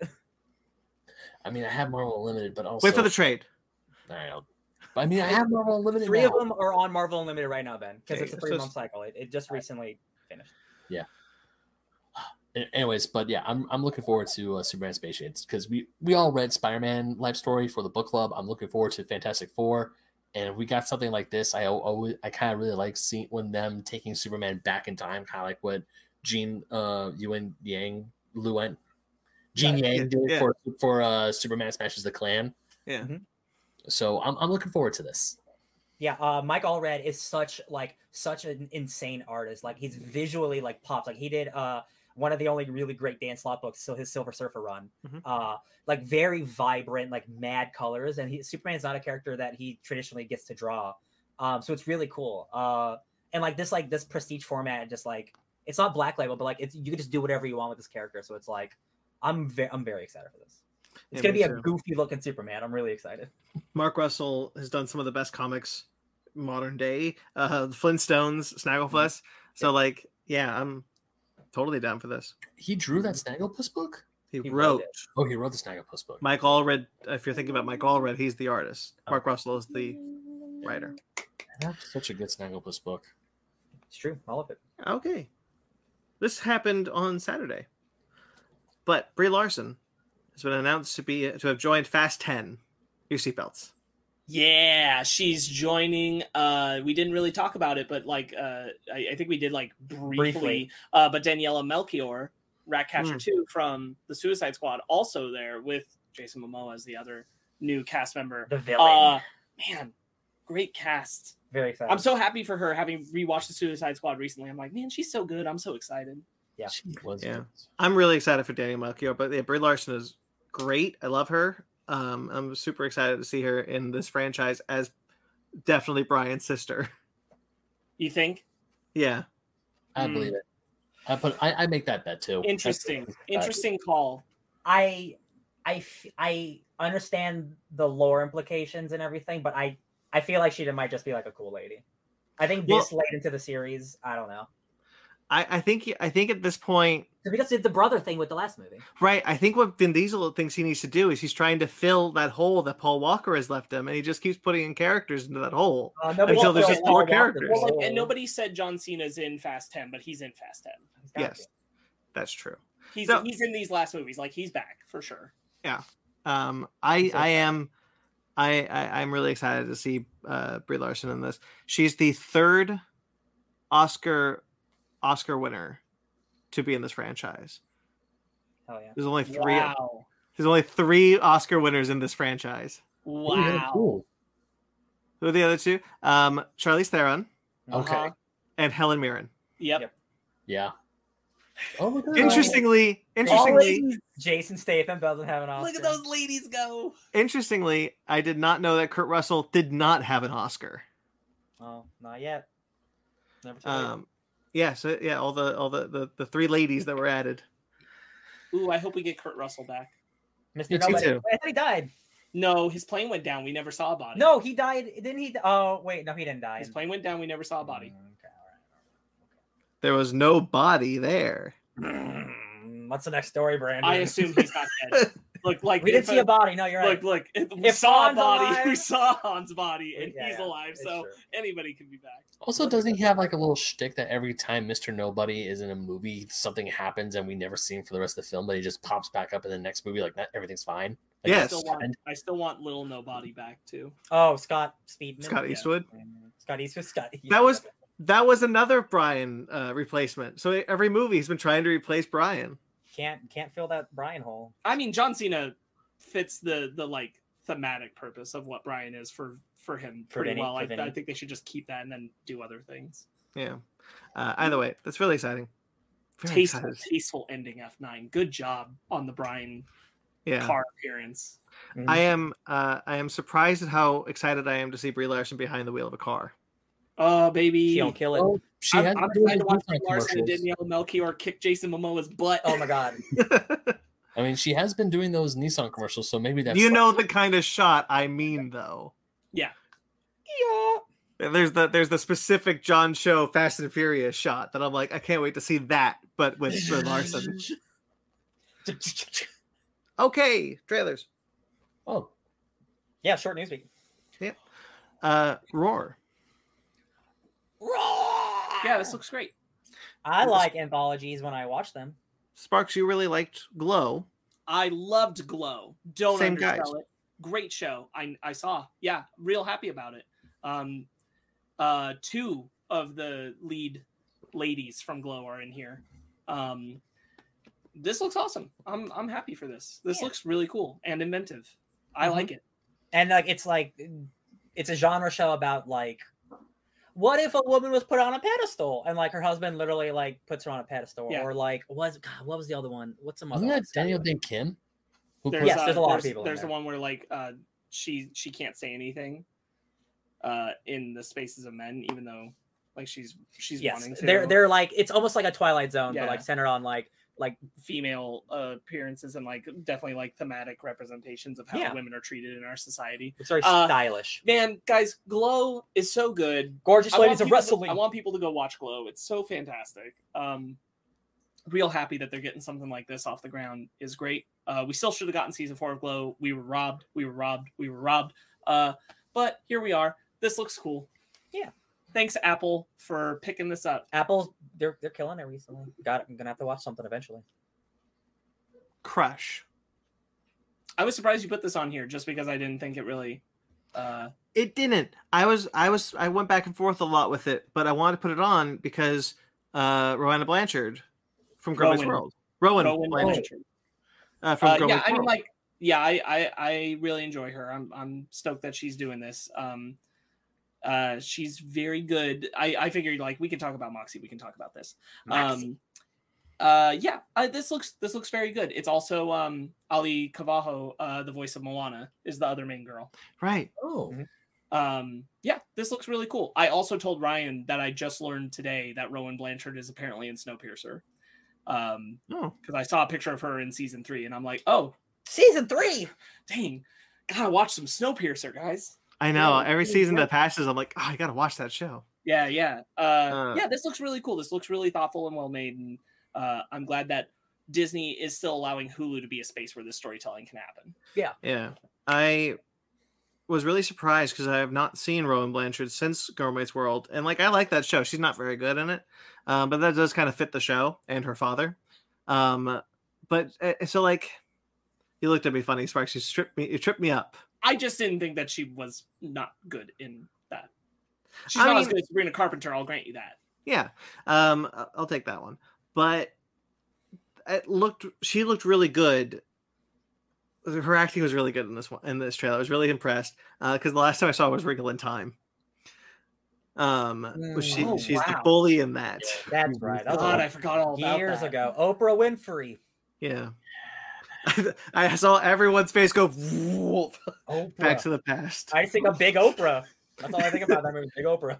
And Mindy Kaling talking in quotes. Nope, I don't believe you. So I'm excited. I'm excited to see this because the sister from Love Victor is one of the other girls. Oh, cool. She's cool. It does seem like a charming young adult show, and queer focus, which is great. Absolutely. Marcel the Shell with shoes on. Hold up before I gotta get something off my chest real quick. The second I saw the A24 logo, my brain instantly went, okay, how are they gonna take this adorable, cute looking shell with an eyeball and shoes and turn it into something horrific, eldritch horror? What are they gonna do? 100%. And then I saw the trailer and I'm like, this is the most wholesome crap I've seen in a very, very long time. Yeah. Are you not familiar with Marcel Shell? No, I am. No. Okay. No, it's A24's first attempt at what if we didn't do something that scarred people? Yes, exactly. It's their first family thing, I think. It's not their first attempt, but I hear you. They don't if you look at their filmography, it is less than normal. Sure. I know every A24 film I have seen or I'm going to see is either some bomb. It's okay. Everything Everywhere All at Once. That's on my docket to watch next weekend. It looks absolutely crazy and bonkers. I have seen Midsommar. I have seen The Witch. The Witch is A24, right? Yeah. Yes. Yeah, I've seen the Witch. Lighthouse. Oh, you didn't see Lighthouse. Wait, I saw Lighthouse. No, I haven't seen Lighthouse. But every A24 film we've seen, just like. It just gives you growth. You more than most have been turned to a specific direction of A24. Uncut Gems. That's another one. Great film. Amazing film. It's important to remember that A24 is more distributor than studio. Yes. So this is something where they picked this up out of interest in pushing it forward. But this is Megan brought this to my attention because she was sharing that Marcel Shell was at a red carpet for SXSW, and I thought, oh, is this like, I didn't know there was a movie, and I was like, oh, is this like a weird tie-in to Everything Everywhere All at Once? Because I saw that it was A24 posting about it. Yeah. And I'm like, is this a weird tie-in for that because of the googly eye thing? And then she was like, no, they're making the movie. And I was like, oh, it's super wholesome, it's super sweet. Really like it, just like it's gonna give you the feel good feelies. What if a little shell tried to find its family? Yeah, it's like, oh, it's like a journey. I don't really remember when I last saw them. It's just every time that it goes by, my heart gets a little heavier. So Dan, do you know how long it's been? About 2 years. Oh, well, that's nice to know. Yeah. I've been thinking about that all day. It's very funny. It's utterly delightful. Yeah, I'm just so happy to finally once again. I know they're, like you said, they're more distributor than they are studio, but I see the A24 logo, my mind goes to a certain place, but just to watch the trailers that we discuss on this podcast, I don't know if we've ever discussed a not freaky A24 movie. That's what I mean. That's what I mean. Ben, it's totally valid that every time you see A24 pop up, your butthole clenches, and that's fine. But yeah, this looks very sweet, very wholesome. If you have any interest in Marcel the Shell and you're not familiar, there's plenty of stuff on YouTube you can check out. I will probably check that out because I assume we're probably going to see this movie. Jenny Slate sounds just so adorable. I mean, we might not review it, but you could certainly go see it. I have never heard of Marcel the Shell. So this was kind of a surprise for me. But this looked very great. I'm kind of in the same vein as like Paddington, kind of that feel good, wholesome movie. You would like spending a little bit of a YouTube dive in their short videos, so you could just be like, I'm just gonna feel good right now. 3 minutes. Marcel the Shell. Feel good. Can I pop up Grayson's comment real quick? Sure. He says A24 pops up and I have to hide under the covers. The Northman coming soon. Yeah. Ben's butthole punches. We got it. I never thought that they were like hide under the covers scary. I always felt that the trailers were kind of just more uncomfortable scary. Sure. But like more like vibe scary, less like Friday the 13th scary. Right, until the images from those trailers show up in the middle of the night in your room, in your mind. Babadook. Yeah, that's what they do best. Right. Seeing a body flayed out with. We just talked. To be fair, we did like last week. We talked about Men, which is also A24. Yep. Oh yeah. Yep. Big smiles. Clench. Okay. The Bob's Burgers movie. Yeah, man, I love that show, and it just looks like, well, what if we made like 3 episodes at once? What if he made an expensive version of the show? Yeah, cool. It like for The Simpsons, 100%. And I'm thinking like, they haven't made a lot of like.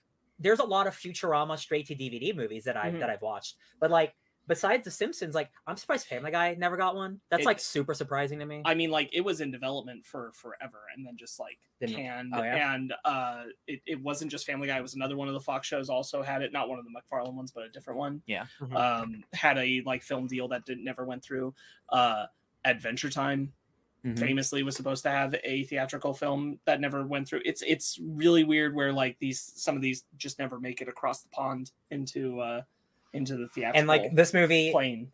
It even reminded me like almost like the plot. It kind of reminds me of the Simpsons movie a little bit. Which is fine. It looks like a good vehicle of like, here's these characters, here's the family dealing with it, like in the ways that they deal with it, and like them coming together as they always do, and it's like it's gonna be wholesome fun. The Simpsons movie did well enough that I was shocked we didn't get more of that, especially from the Fox crowd, especially with them talking about like doing it with Family Guy, doing it with, I'm pretty sure Futurama was shopped around at one point, doing it with now Bob's Burgers is I'm just kind of surprised Bob's Burgers is the one I am too. that came all the way through, but like good for them. I love that. I was always surprised that Family Guy one didn't go through. Because it's so like I think it's still popular. Like less than The Simpsons, but like it's still on. Yeah. You bring that up and I'm like, man, I have no gauge about how popular Family Guy is because like I don't see anybody like resharing anything about it or anything. Like, dude, I don't know who's there still are watching literally it. like 100 shows that are like the most popular shows on the world that like we have it's just out of our NCIS, like those type of shows, like they have their audiences, they're all 30 years older than us. Well, that's the thing is like I truly wonder if Family Guy's audience like grew with them. Yeah. And I don't think that like anybody newer has ever come to the Family Guy pool. Yeah. I don't think so. Yeah. All right. That was fun. I like Bob's Burgers a lot, so that's good. It's good. I haven't watched it. I wish we did. But it's also like 15 seasons, so yeah. I haven't seen the latest season, I think, at this point. I'm not against it, but I'm like the thing honestly, right now when I look at it is like I'm weighing like a long form comedy series I haven't dived into, like long running, and I'm like, it's Bob's Burgers or Always Sunny, and I'm probably gonna go Always Sunny. Now I would tell you to pick Always Sunny too, because that is my favorite TV show of all time. Next to Twin Peaks. Yeah. I wonder if this doing successful will get that Family Guy movie or the whatever movie. I think Family Guy. That was why I kind of like. I think Family Guy is like as dead as it's going to be because I don't think it gets the numbers of attention to think it would do that well in theaters. I do think it's like maintaining an audience, but like maintaining, not growing. What's Fox's streaming service? What do they Disney Plus? Okay, I was gonna say, would they do like a Disney Plus Family Guy movie? No, because Disney doesn't want to take. That's one of the things where like Fox Television kept that. Yeah. and it didn't go to Disney. I think it's on Disney Plus in other countries. Family Guy? Sure. Yeah. I have no idea.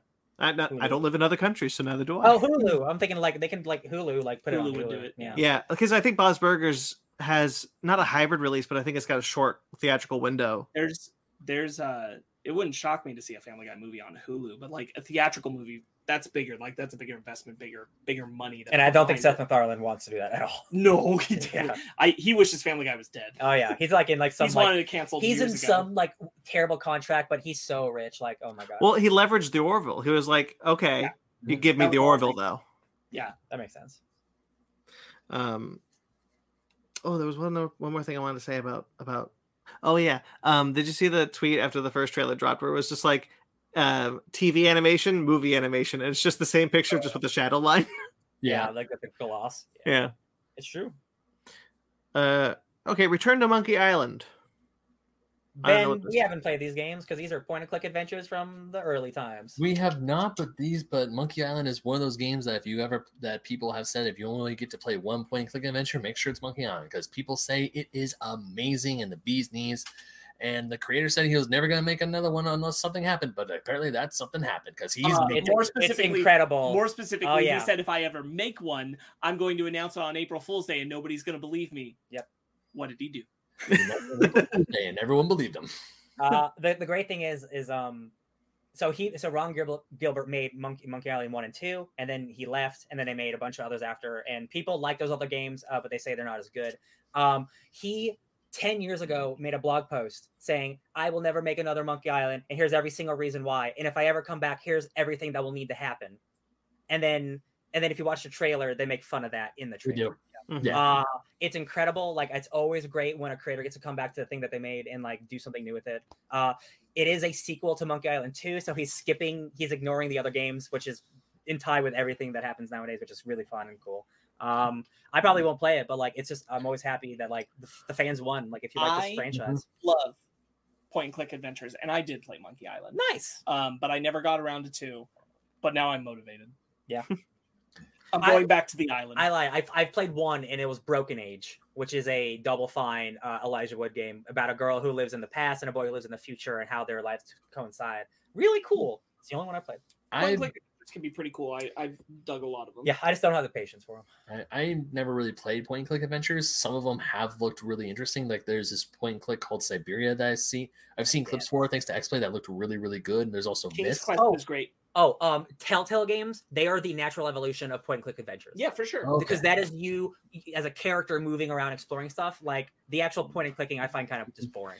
Yeah. Point and click like was something that came to me pretty early on because I was like pretty much my first game experience was because like my parents got me like the educational kind of game. So like Pajama Sam, that was my shit. I had a lot of Pajama Sam, and Pajama Sam was point and click. So that's kind of thing. I'll always love you, Pajama Sam.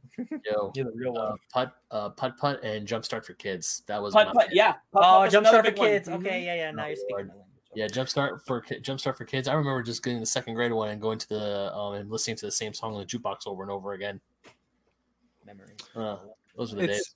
Interesting to see. Actually, it's not interesting. It's good to see Lucasfilm Games branching out, not just doing Star Wars. We got the Indiana Jones game coming soon. Not for sure. Soon.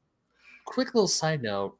There's another famous Lucasfilm point click thing that a lot of people say that needs a comeback, and that's Grim Fandango.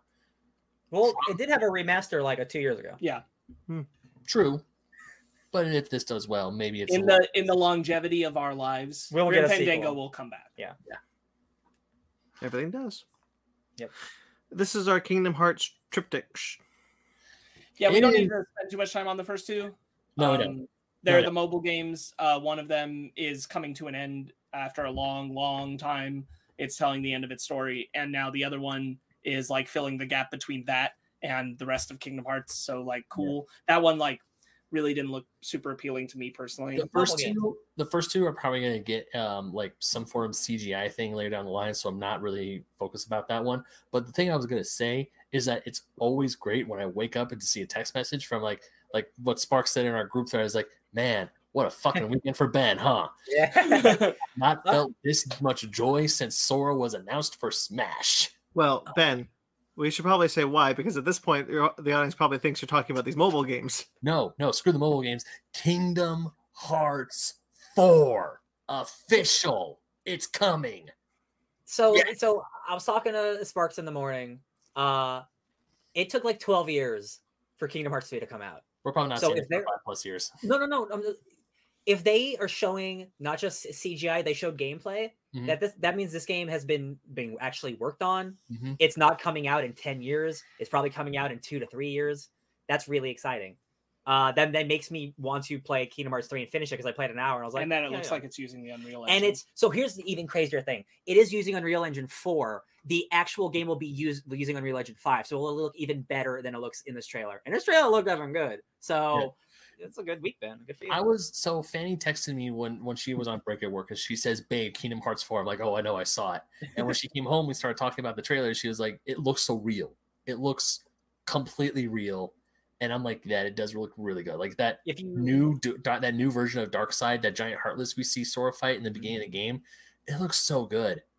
And it's still like the action and the animation are like, this is Kingdom Hearts style combat that we've grown to know and love. So I am just so excited. I also kind of like the new font for the logo. It actually looked really, really cool. And I'm glad they kept with the Roman numerals, like with Final Fantasy.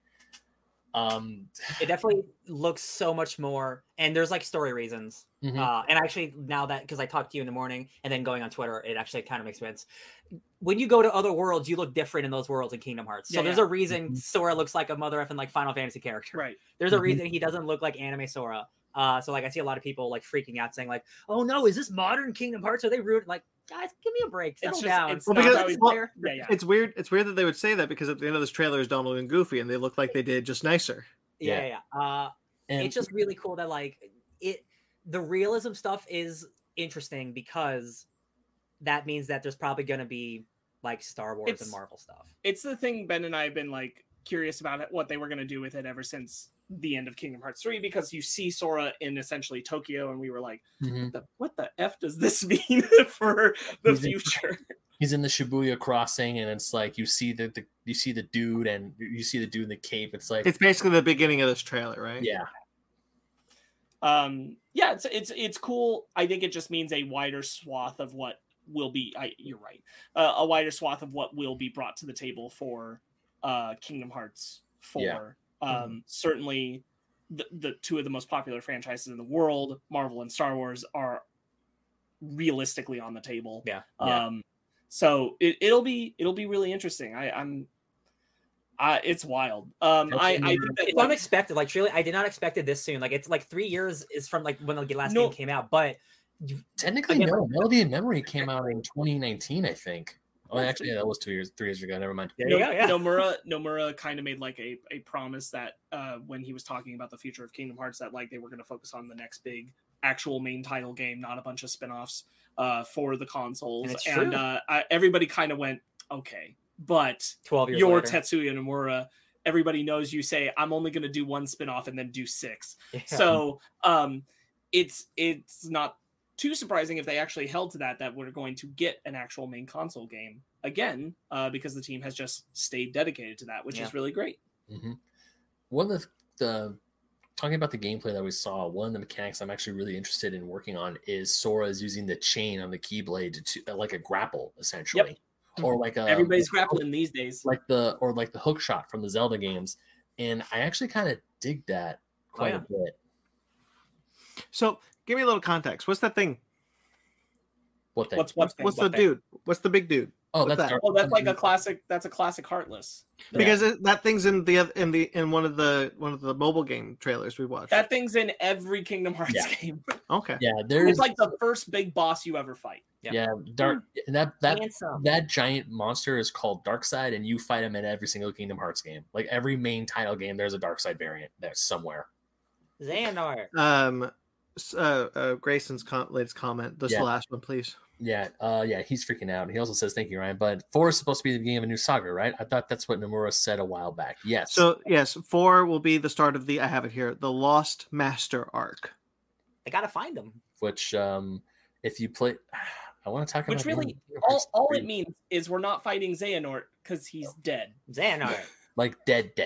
That's all it means, because you kill him at the end of 3. Like, it's just, we're on a new thing. It's no longer his plan. It's a new saga. But it's also grander because it's tying into the stuff that happened years before Kingdom Hearts 1, and you're like, all right. That blonde girl in the trailer, she's like from like one of the mobile games or something, right? Like that's what I saw online. Ben, I don't know. I haven't really paid attention to the mobile games. I trust nerds on Twitter. It's a girl from a mobile game, which is cool because like when they're all Kingdom Hearts is cool because all the lore matters. Like even if you don't play like a mobile game from 10 years ago, it matters, and that is cool. Yeah. Kingdom Hearts 4 though. I do own those games. Maybe. Is it time? Is it time? I will get through Halo and then one more thing. And then maybe. We'll see. I mean, it could happen. I mean, luckily, Kingdom Hearts, the first main Kingdom Hearts game is pretty quick to play through. But also, this just means I need to play through Melody of Memory because I have Melody of Memory. I haven't played it yet. Is that the dancing game? I still haven't played the Remind. Neither have I. I'm a cheapskate to buy that 25 because the cheapest I've seen it was $25. And I'm like, I wonder. That's the DLC sequel, right? Yeah, the DLC for 3. Yes. I wonder if I don't think Game Pass has a DLC. I don't think so. No. Okay. But Brandon, Melody of Memory is the rhythm game that takes place after. I know. I remember. Rhythm. I remember you guys. I remember watching that trailer and you and Sparks going like, and then they did the thing at the end of the trailer because you guys are so like, really. Remember I was going back up. That made it canon because like it just looked like a fun little musical melody thing of like the Kingdom Hearts games, and then it was like not canon. Yep, that's the Kingdom Hearts pain train. But you know what? Ben Nomura put stuff out like 4, and it's like I dive right. No pun intended for Dream Drop Distance, but I dive right back in. I for one am greatly looking forward to year after year Bennett saying one of his most anticipated things is Kingdom Hearts 4, and year after year it getting pushed back. I'm so hyped for this. Ben, I just need you to know that game's not coming out next year. I need you to know this. Did you guys not hear me when I said we're probably not going to see that game for another 5 years? I'm just saying, I don't want you to get Breath of the Wild. I understand. We'll get season 2 of we'll get season 2 of Arcane before we get Kingdom Hearts 4. Oh God, I hope not. Ben saying "fool me 5 times, shame on me." I understand there have been times where I've said they're going to keep the release date. I've been burned before. I've learned my damn lesson. I will wait. When they say the second they announce their first release date, I'm not going to believe it. I don't believe you, Nomura. Shut up, all of you. I'm talking now. I don't believe you. I'm going to be like, I hope you make it, but I'm not going to be upset when they don't make it because $20 right now, they're probably not going to make their first release date because a lot of games, Final Fantasy, Breath of the Wild 2, Kingdom Hearts 3, they keep getting pushed back because they got to polish it. They got to fix it. And what happens when they do take the time to fix it? It becomes gorgeous and it's beautiful and no one hates it upon launch. Fallout 76 and Cyberpunk 2077. That's okay. I will wait, and I'm not going to be like, it's coming out. I know it's going to happen eventually, but I'm going to wait. I'm not going to be freaking out saying, oh man, OMG, it's going to happen next year. I'm not going to do that. I think we broke him. I'm going to amend to say that I'm now very much looking forward to being 1 month out and then being like, I don't believe them. He's driving to the store. I don't know about this, man. I'm going to go here. I go to GameStop. I put in my pre-order. And I'm still driving home. I was like, I still don't believe them. The bag. You're gonna have it in you're gonna put the disc in the thing, and you'd be like, I don't believe you. This is not the real. This is not it. It's not it. I'm pretty sure that once I actually get my case at home, it's not there. It's empty, and he's like, I knew it. I knew it. God damn. But yes. Oh, hold up, Grayson, real quick. He says, "Don't you put that curse on a Sparks. I'm gonna cry and just be so hurt." Baby, that's the Nomura curse. Late 2024. Kingdom Hearts 4 is going to get announced to be 1 year out from release, and then Nomura is going to say, wait, we got to slow down. I got to focus on Final Fantasy VII Part 2. Is he? Oh, no. As far as I know. Oh, shit.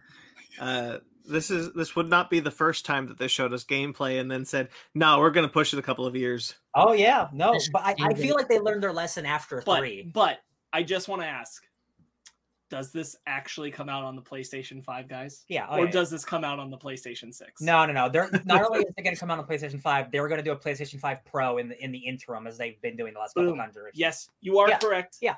So I just wanted to ask because Kingdom Hearts 3 went from the PS3 to the PS4. It's true. No, we will. It will not take 10 years. Yeah. I believe it. I have to believe. Not only that, the PlayStation 3, they were claiming that they were working on Kingdom Hearts 3, but there was no official announcement until even long after the PS4 came out, too. We didn't get the first shot of Sora holding Master Ericus's Keyblade until like halfway through the PS4's blade life cycle. Bloody Keyblades. Can't wait for the lightsaber Keyblade that we're all going to end up buying. There is a Keyblade that's going to be on sale where there's a light at the end of it where it has the keyhole, and if it's depending on how big it is, I'm probably going to buy it. Yeah, keyholes. Like if it's a life size, you hold the Keyblade and you point it and you can turn the light on. It's like, oh, I'm buying that shit. I don't care.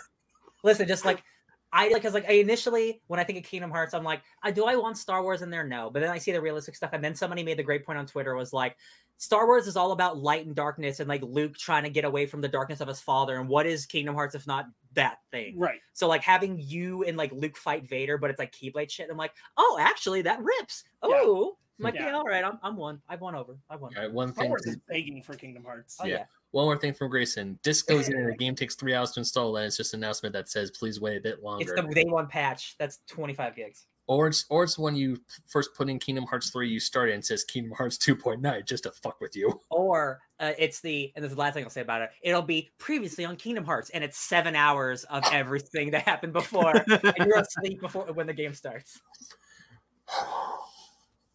And then every time you put in the disc, you got to go through it again, so they don't know that the full game is there. It's the worst cutscene ever. There's so many lore videos and so many videos of people poking fun about the Kingdom Hearts games. It's not unwarranted too. It 100% is. You guys know I love this series with all my heart, literally.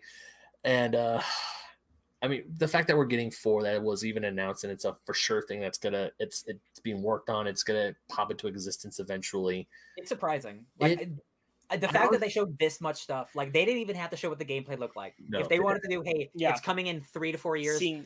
Seeing gameplay really put me in. Oh, yeah, like 2-3 years. I'm like, all right, that's I believe.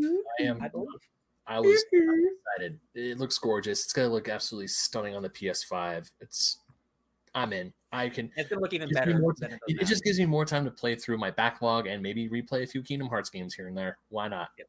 No, I did my replay for 3. This is the start of a new saga. I'm cool. I don't need to go back again. Like I will play the DLC at some point before this. Marathoning for the Infinity Saga versus marathoning for whatever's next. Just like I'm not going all the way back. I'm not going back to Kingdom Hearts, man. Emma is like screaming. I can't move without her going, "No, you bitch." Do you need to go? No, she's in a mood. Oh. Right. Shall we get into our main topic then?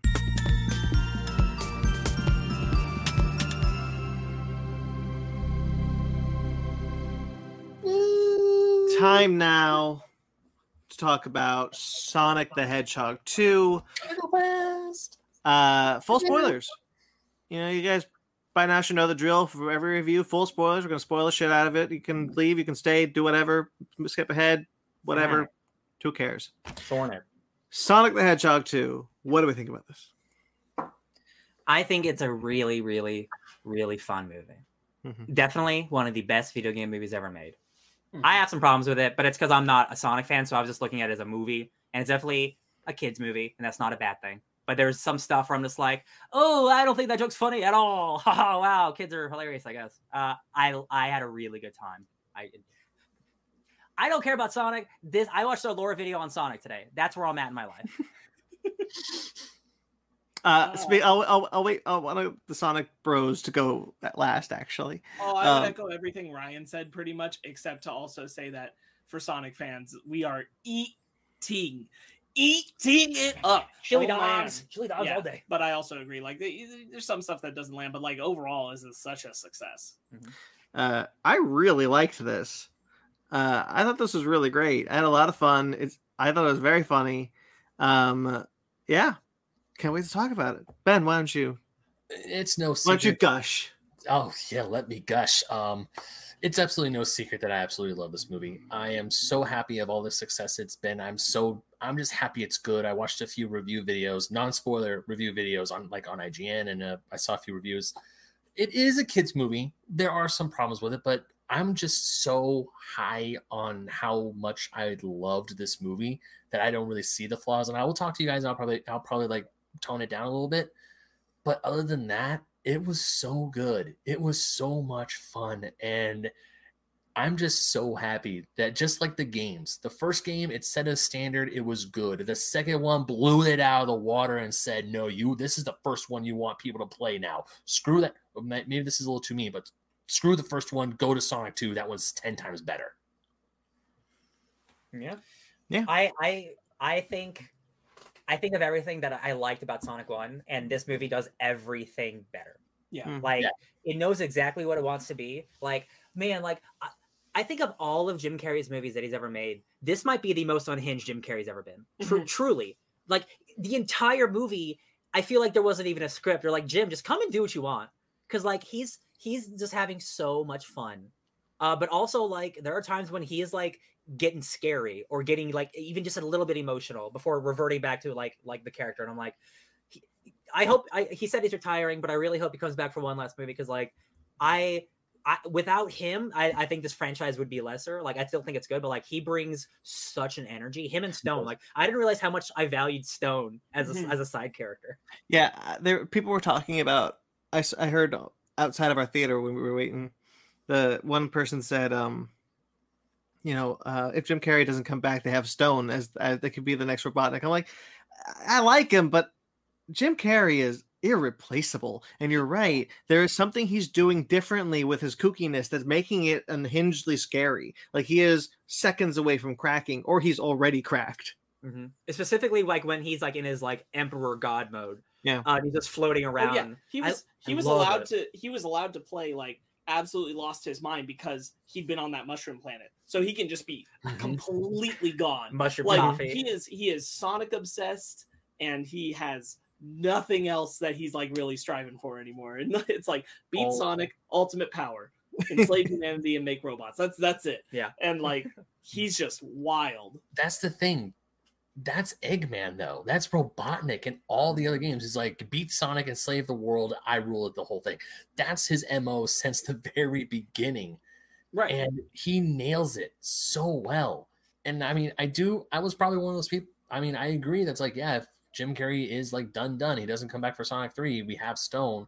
But I also agree, Jim Carrey as Robotnik just sets such a standard that I never thought I would see in a film before, especially for one of for the villain I've known almost my entire life. Mm-hmm. Yeah, there's a scene, and it's a facial gag, so I'm not gonna do it. I'm not gonna act it out for the audience, for the listeners. But there's a bit where he's like catching something that's been thrown. The compass. They throw the compass. Sonic throws the compass to Tails, and Robotnik, like, this time slows down. He slowly comes into frame with the goofiest face as he catches the compass. Yeah. It goes out of frame. Very funny. Very good. The strength of this movie, I think it is a good. I think it's got a good message. I think all like the family values and like the friendship values are really good. Like, that's like what Sonic's about. I think the core of it, like, especially building, like, this movie does a good job of building off the foundation of the first one, using its human characters to its advantage where it can. The story of them feeling like it's kind of a shame that Sonic is all alone, because that's still carrying from the first movie's point. Sonic was all alone, and now he's got these parental figures who have adopted him, but they're still like, yeah, but he doesn't have friends. He needs friends, yeah. Like, he's got us, but he doesn't have like a social circle, and he needs a social circle. And enter Tails and Knuckles, and that makes perfect sense. And like, it really, really works, and it does make the first film like work as foundational text for it. But that being said, this is the Sonic movie I wanted the first one to be, for sure. Bringing in Tails, bringing in Knuckles, doing video game shit like out the wazoo in this movie. I told you, after the movie, I was like, one of the things that I think we all respond really well to, but like, I love it when I can feel the passion for the material coming from the filmmakers. Like, they've loved the thing, and they're just poured their whole heart.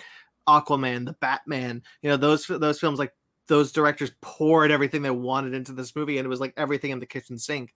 Very similar feeling while watching Sonic. You can tell that the people who wrote this movie, the people who created this movie, really love Sonic and just really want to do right by that character and really want to show why that character is cool.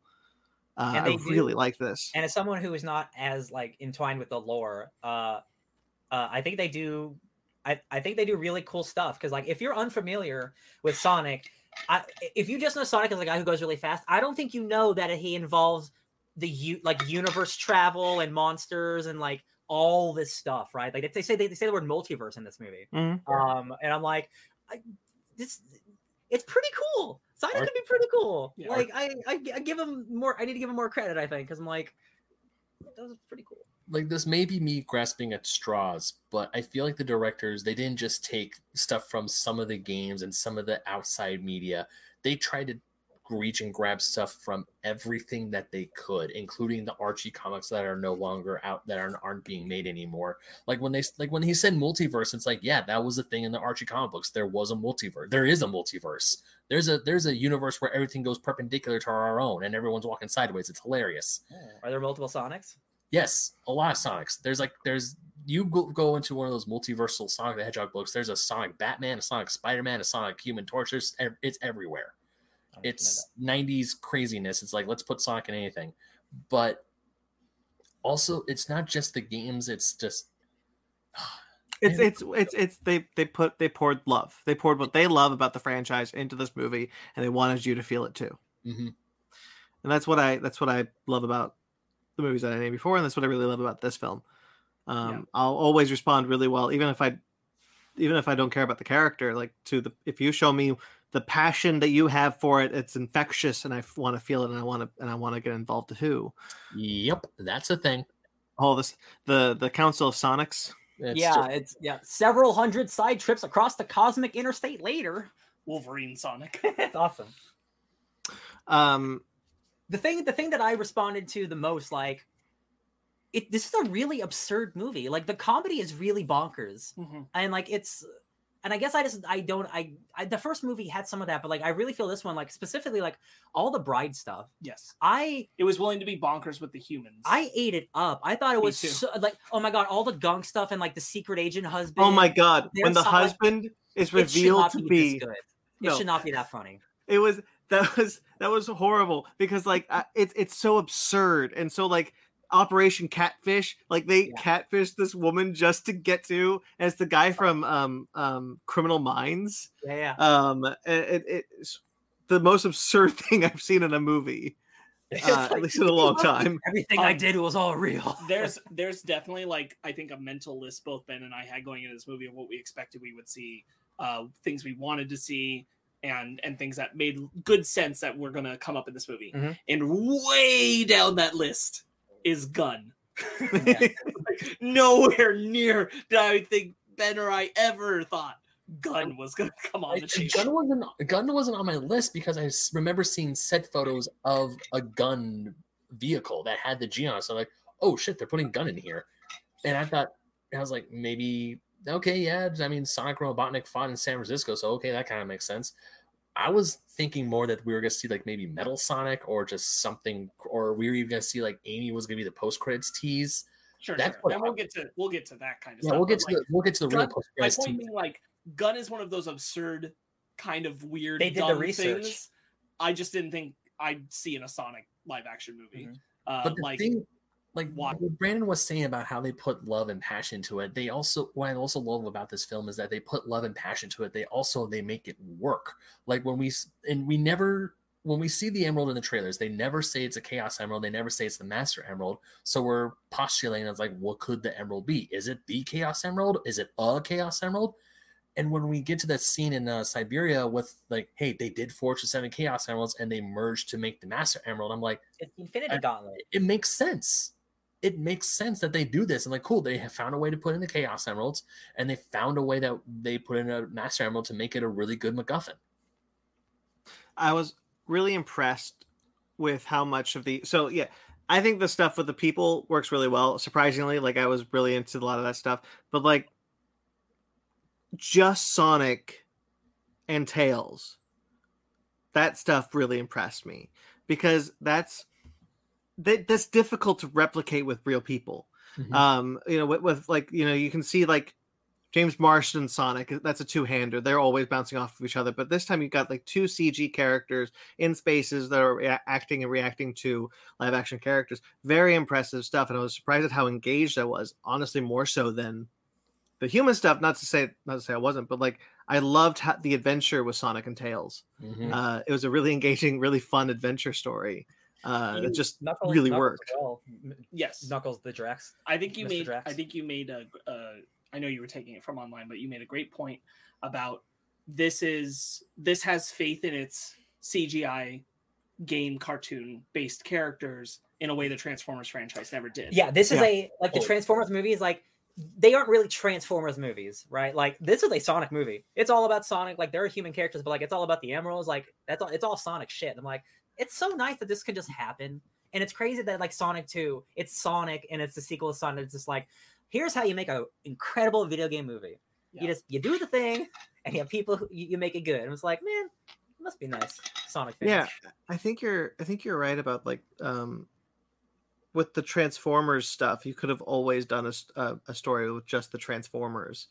And while the first film was saddled with a human character because the studio just didn't believe in the CG characters, this time that was able to build off of that foundation and create something really well. And now I'm just really bummed that the Transformers never got a movie where it's just two Transformers.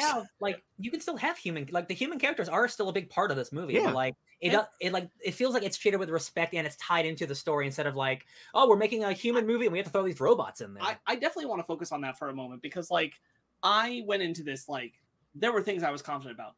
I was confident at this point I was going to have a good time. I was confident I was going to really like Sonic, Tails, Knuckles, and Eggman and the Master Emerald stuff, and that I was going to have fun.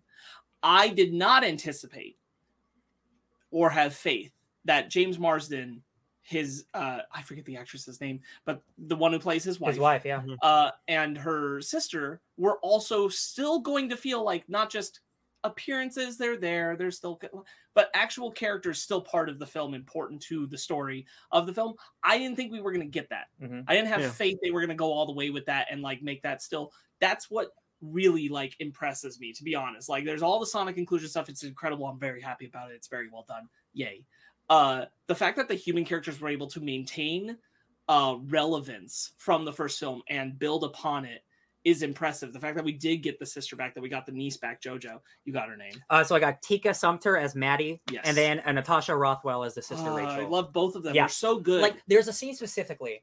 It's like halfway through the movie and it's like during the bright stuff and it's the two sisters like crouched down and it's like, I'm like, okay, this is the part of the movie where it's the human stuff and it's not going to be as good. And it continuously was really funny the entire way through. And it's stuff like Randall, like, and there's the I've never laughed so hard at the name Randall before. Yeah. Right. There was, because every time she was given a weapon, she was just like, and then I'll strangle Randall with this. Yeah. There's the I got distracted. What was I gonna say? Sorry. A great thing. I got. Oh, the scene where Sonic calls during the wedding, "I need the ring." I clocked right away that he gave him the wrong ring. Yeah. But how funny it was. Yes. To get the ring back and just throw it in there. Tika Sumpter and James Marsden have the bit where they're going to Hawaii and Sonic's doing the fake airport terminal. Oh, it's so good. And their commitment to the bit is so good. Their chemistry is so good. That Tika Sumpter is engaging with Sonic as though he is a child. Like in the room. Her child. Yes, exactly. And I'm like, this is really good. Like they invested in committing to what they're in, and that's part of what makes the whole thing so fun to watch. Is that they're not phoning it in. They are really delivering the fact that they live in the same world as Sonic the Hedgehog, and like that is wild, and it's incredibly awesome. Yeah, I know we're talking about the human stuff. There's one other thing I want to get to. One of the things when I was going into this movie, I was partially hopeful, but at the same time partially scared of, was that, I mean, part of me was hoping that the humans were going to take a back seat, or a very big back seat, because I want to see more of Sonic, Tails, and Knuckles. That's what I'm here to see. And Ryan, the same scene you're talking about earlier about with Maddie and Rachel when they're going to try and sneak past all those gun officers. I was like, okay, am I gonna hate this part? I loved it. I loved every second of it. I actually cared about when it cut away from Sonic and Tails to go to focus on Maddie and Tom and Rachel in the wedding. I actually wanted to hear what they were talking about. I want like the whole yoga scene or like the beach volleyball scene where Tom gets his ass kicked. And it's like Sonic needs that. And also one thing that really got me is when Robotnik's attacking Green Hills and Maddie's... I'm sorry, real quickly. You said the scene where James Marsden's getting beat with volleyballs. Sonic needs that. Sonic needs James Marsden to be hit by volleyballs. Oh my god, guys. Dude, like they're all they're like having the best time. They're like just throwing water on each other, like they're best friends. And like it's Sonic needs friendship. I'm like, man, it's so good. It is good. But it's a good point, because like that was the thing, is that kept a relevant thematic element that kept those human characters tied to Sonic. And it made sense, even though they're not in the same location for so much of the film. The pacing about their story and how those elements are tied to each other are done so well. And the fact that they're informing on each other, like they're talking about their concerns about Sonic being alone, and Sonic is being shown for the first time not being alone, as far as like having a companion like him. Great. Really great. He really takes to Tails. Tails is like so like revelatory of Sonic, and Sonic really appreciates that, but also is really happy to see something like him. Not only an anthropomorphic animal from another planet, but one that's weird in his planet. He's a hero. Sonic's a hero. I do echo something that Ryan and I were talking about after the film, where I think Tails has probably the weakest of characterizations for the whole film. Because it's very much just like hero worship, and that's kind of it. There's the adventure stuff. There is good emotionality, but like Tails has like a lot of just like classic Sonic the Hedgehog, and I'm like, for me it works because it's very much speaking to like early in their career Tails, especially as Ben pointed out from the Archie comics. That's very much who Tails is. Tails has not grown into the confidence of himself as a hero figure, so I feel like that can still come, but it definitely does get a little like maybe one too many of these Tails lines. I mean, one of the things I was also really scared about this movie is that Sonic was kind of like brushed Tails aside. It's like, no, that's your best friend. But I also do agree that one of the lower points of the film for me is like when Tails kept saying only Sonic the Hedgehog could get in this much trouble. It's like, can you please stop saying that, Tails? You know this. It's a thing. It's a thing for me because like I'm not familiar. Like I know they're friends, but I don't know like that relationship. Like to me, it seems like Tails is almost like a stalker, and it's like luckily he's a nice guy. Otherwise, Sonic would be like hanging out with like his stalker. Well, that's what I really liked about it, because like. Not necessarily the stalker part, but like seeing like Sonic, like Tails really loves Sonic, and so that kind of gives Sonic what he loves, which is kind of an ego boost. He's been kind of down, he's been feeling lonely, and then he gets this thing who at first he doesn't think of as a friend, he just kind of thinks of as a fan, and then they become friends and then brothers by the end of the movie. I thought that really worked. That stuff works. It's mostly for me like I just like. All of Tails' dialogue, I think too much of it was, oh, Sonic's really cool, isn't he? And I'm like, I'd rather know more about you. Yeah, it's just dialogue stuff. It's just dialogue stuff. Like, I think the character is really well represented. I love the look. Like, the designs, like, they're even better than that first movie. Like, you brought up, like the spikes look so much better. When you go from the first one to the second one, like, it's clear that Sonic looks a lot better in this one, partially because, like, the team knew from the jump what they were going for. It stood out to me this last time I watched the first one, that, like, you can really see where the realistic idea is still in the back of Sonic's quills. Like, the back of his head still has a lot of that, like, it needs to look like specific separate quills. It can't look like his classic, like, kind of comes together as much look. That is much more clear here. They also, like, lighten up his blue color to something more, I think, representative of what he's like in the games and in the art. And this looks really good. Yeah, this looks really good. I think I love Sonic's look. I think Knuckles looks the best of all three of them, to be honest. He looks awesome. Like like it's such an interesting design choice, because like I understand the first decision to make it look realistic, and like obviously that's not the right choice. This is such a weird line of making it realistic, but it's still a cartoon. And I think they pull it off like magically. Yes. Like it looks so good. It looks natural, but it's still like completely out of this world. You know what I mean? Like. And I think that's part of the thing, is like when you're willing to let all the characters engage with them and acknowledge them in this world, in this context, like they're aliens, they're interdimensional beings. Exactly. And like you can just kind of be like, great. Yeah. Like we can just do you don't that. need to explain why they look a certain way. Like they're aliens. Like who cares? Yeah. As much as it's the Detective Pikachu effect. You know, Yes. they feel Detective Pikachu. They feel like they belong in that world. Very similar here. Yeah.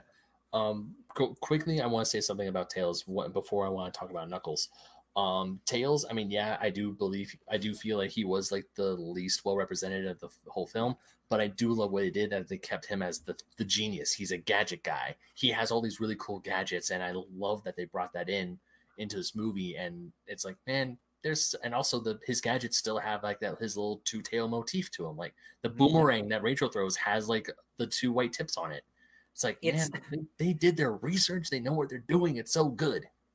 There's the joke where Rachel, she has like a gun, like, I don't know what this thing does. Doesn't even work. Psh, oh yeah, it works. And I'm like, man, she could have killed someone.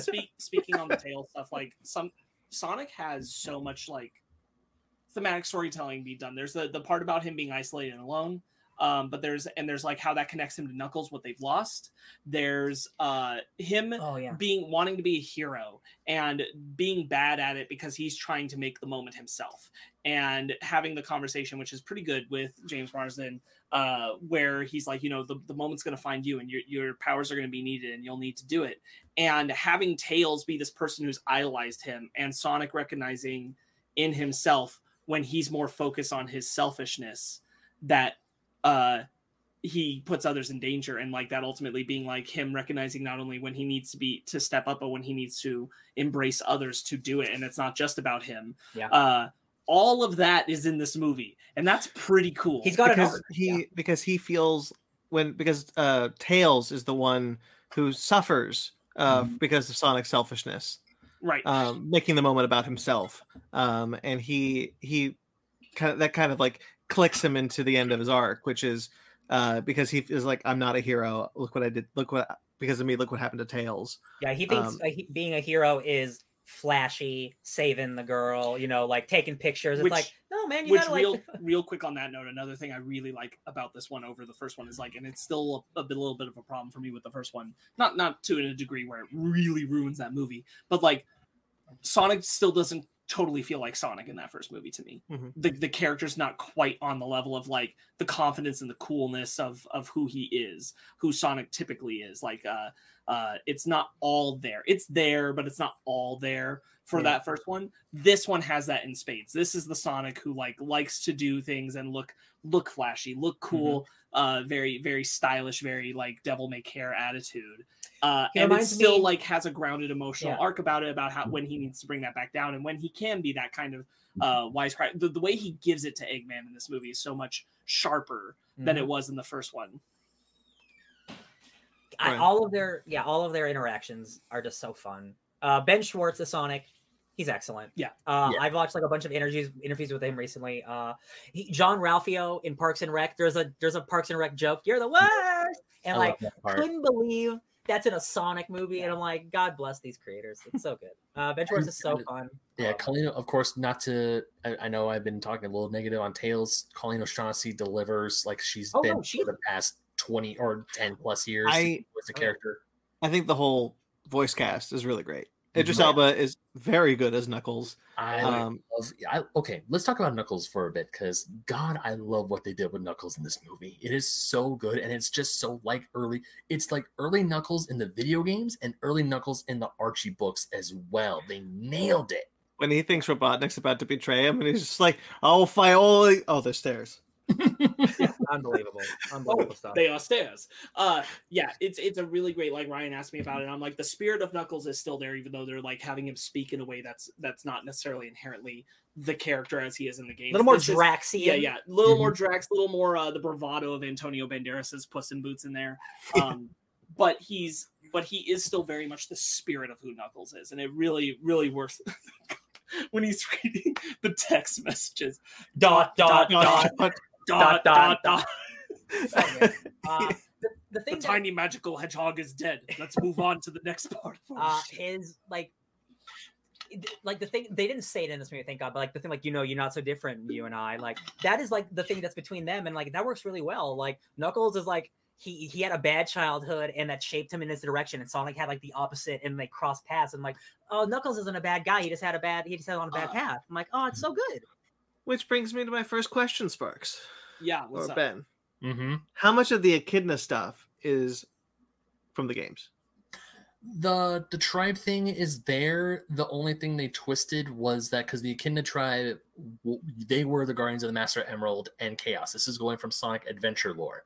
They held this. They have the seven Chaos Emeralds and the Master Emerald, and that helped keep Chaos, this giant watery monster, at bay. Unfortunately, another tribe came in, burnt down their temple, and shit went bad. So in the movie, they decided to switch it where the Echidnas were trying to get this ultimate power, and then the Owls were like, yeah, no, you shouldn't have that. So they swoop in literally and take it. Oh, that's not going to work. That's Chaos. It's a water monster. That's Chaos Zero, to be specific. Yeah.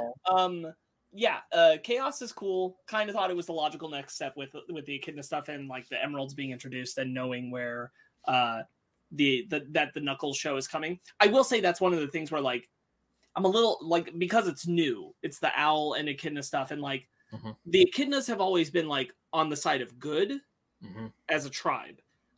So it's a little jarring to have it like, I don't think the Owls are necessarily bad. I think it's very weird, and I'm not sure what, like, obviously we need the show to explore this, but like when Knuckles comes through the ring, before him come those three humanoid characters, but they have a mix of the materials. They have like some of the tribal stuff of the Echidnas, but they also have like kind of owl-ish helmets. So I'm like, I don't know what's happening there. Just gotta watch that show that I'm So it's really interesting. We're gonna have to see, like, because I'm like, I don't think they're gonna reveal that Longclaw was actually bad. So, but like, I don't think the Echidnas are bad either. I think it's a situation where it'll be like both sides had wrong information, and they were both good, and they went to war for the wrong reasons, and it's like, oh, it was a tragedy, and like this never should have happened. Like no one was in the wrong. I hope so, because then it'd be weird to make somebody bad that wasn't bad before. Yeah, that's. I mean, but Knuckles is the last of the Echidnas in this one, so it's not like they'll ever come back.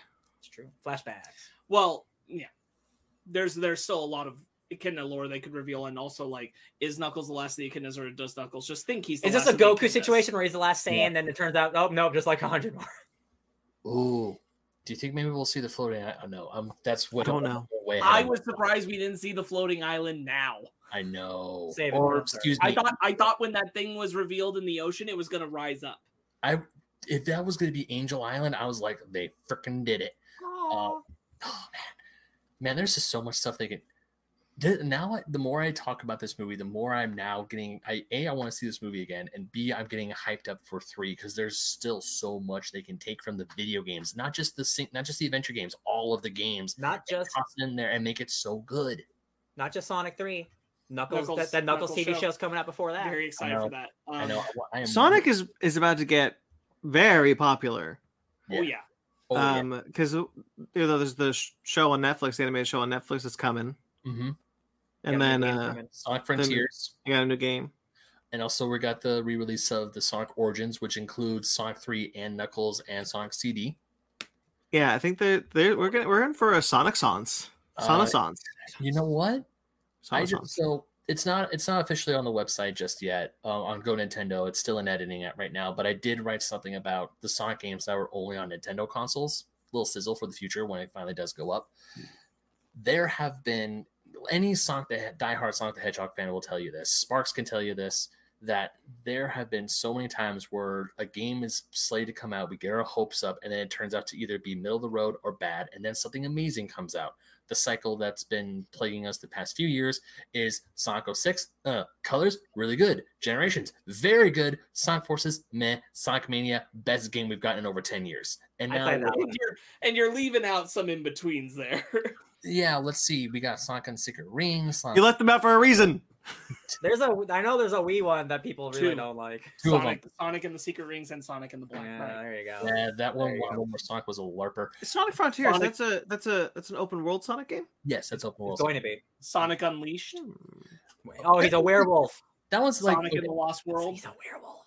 Lost World wasn't that bad, I've heard. Sonic 06. But you see what I mean? Like, there's a lot of like. Yeah, it's middle of the road games. They're not the best. But then so the fact that we're getting Frontiers, the movie came out. It's another movie. yeah, another movie came out. The fact that we even got the sequel to me is nothing short of. Let's talk about Super makes, Saiyan. It makes sense to me that now that they greenlit Sonic 3 already and that show, like they saw what they had. That it was quality. They got a roadmap. You were correct. They got a roadmap. Before we go to that, like there's the moment where it's Sonic, Tails, and Knuckles, and they're staring down the street at the Death Egg robot, and I'm like, man, you crazy son of a bitch, you did it. Sparks, because there's a good game called Sonic Heroes where you play as all three of them at once, and I just lean over to go, Sonic Heroes. Yeah, they did a great thing in the trailers by leaving Knuckles out of that final fight. Yeah, because I didn't realize, like, oh, he's on that plane too. Hell yeah, teamwork. Yeah, the I want to talk about some of the colors of the thing. Sparks, you talked about they've made him more blue, but the whole movie has a beautiful color palette that's so bright, and I know it's kind of a staple of kids movies, but like, I don't know, it just felt different. It like the color had a different vibe to it that wasn't just like, look, pretty colors for children. It just was like, this is a colorful world. Yes. This is the world that we live in. Yeah, it's a staple of Sonic to have a bright color palette, and so like this really felt like it played to it. Spooky greens of the emerald. The greens are exquisite. Yeah, the green. Honestly, like I like in the whole movie, like my favorite stuff is like, I like the whole movie, but like when Robotnik turns into God Emperor Robotnik and he's just floating and he's got the crazy voice, and this electricity's everywhere, and I'm like, this is so cool. This is really cool. When he's doing the Jaeger thing. I can smell the electricity in your brain. Yes, he is so creepy. Oh, I love it. Okay, so also there's got the manual.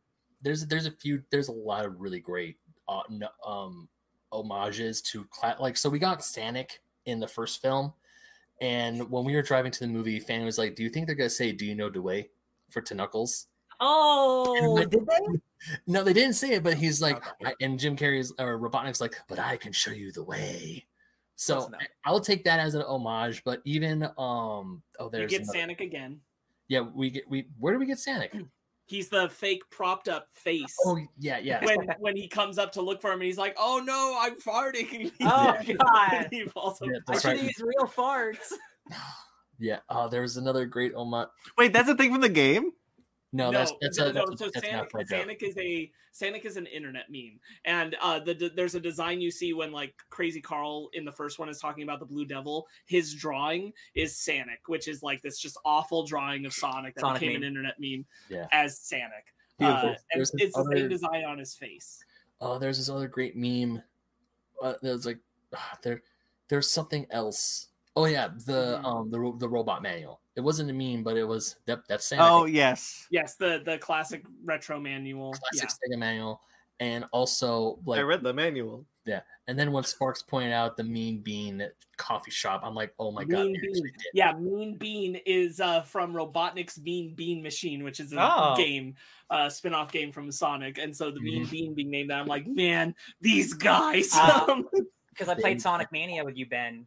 I definitely recognize it's very subtle, but there is the underwater death music for literally half a second. And I'm like, man, the way he takes in the bubble. Oh, and he takes in the bubble, and I'm like, video games. Even I got that because I was familiar with it. And I was like, oh, they did it! They did it! Our theater was not packed at all, but everybody in that theater was having a great time. There was like 25 people. Everyone was hooting and hollering.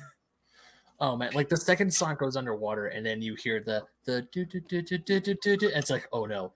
It's like 30 years of Sonic anxiety just washed over me because it's a bad you're right though. Like all Sonic stuff aside, like what great absurdist comedy there is in all parts of this movie. Like I just want to highlight like things like when they go to the Scandinavian place and you got the lady knitting and she pulls oh my god, it's the most SpongeBob joke.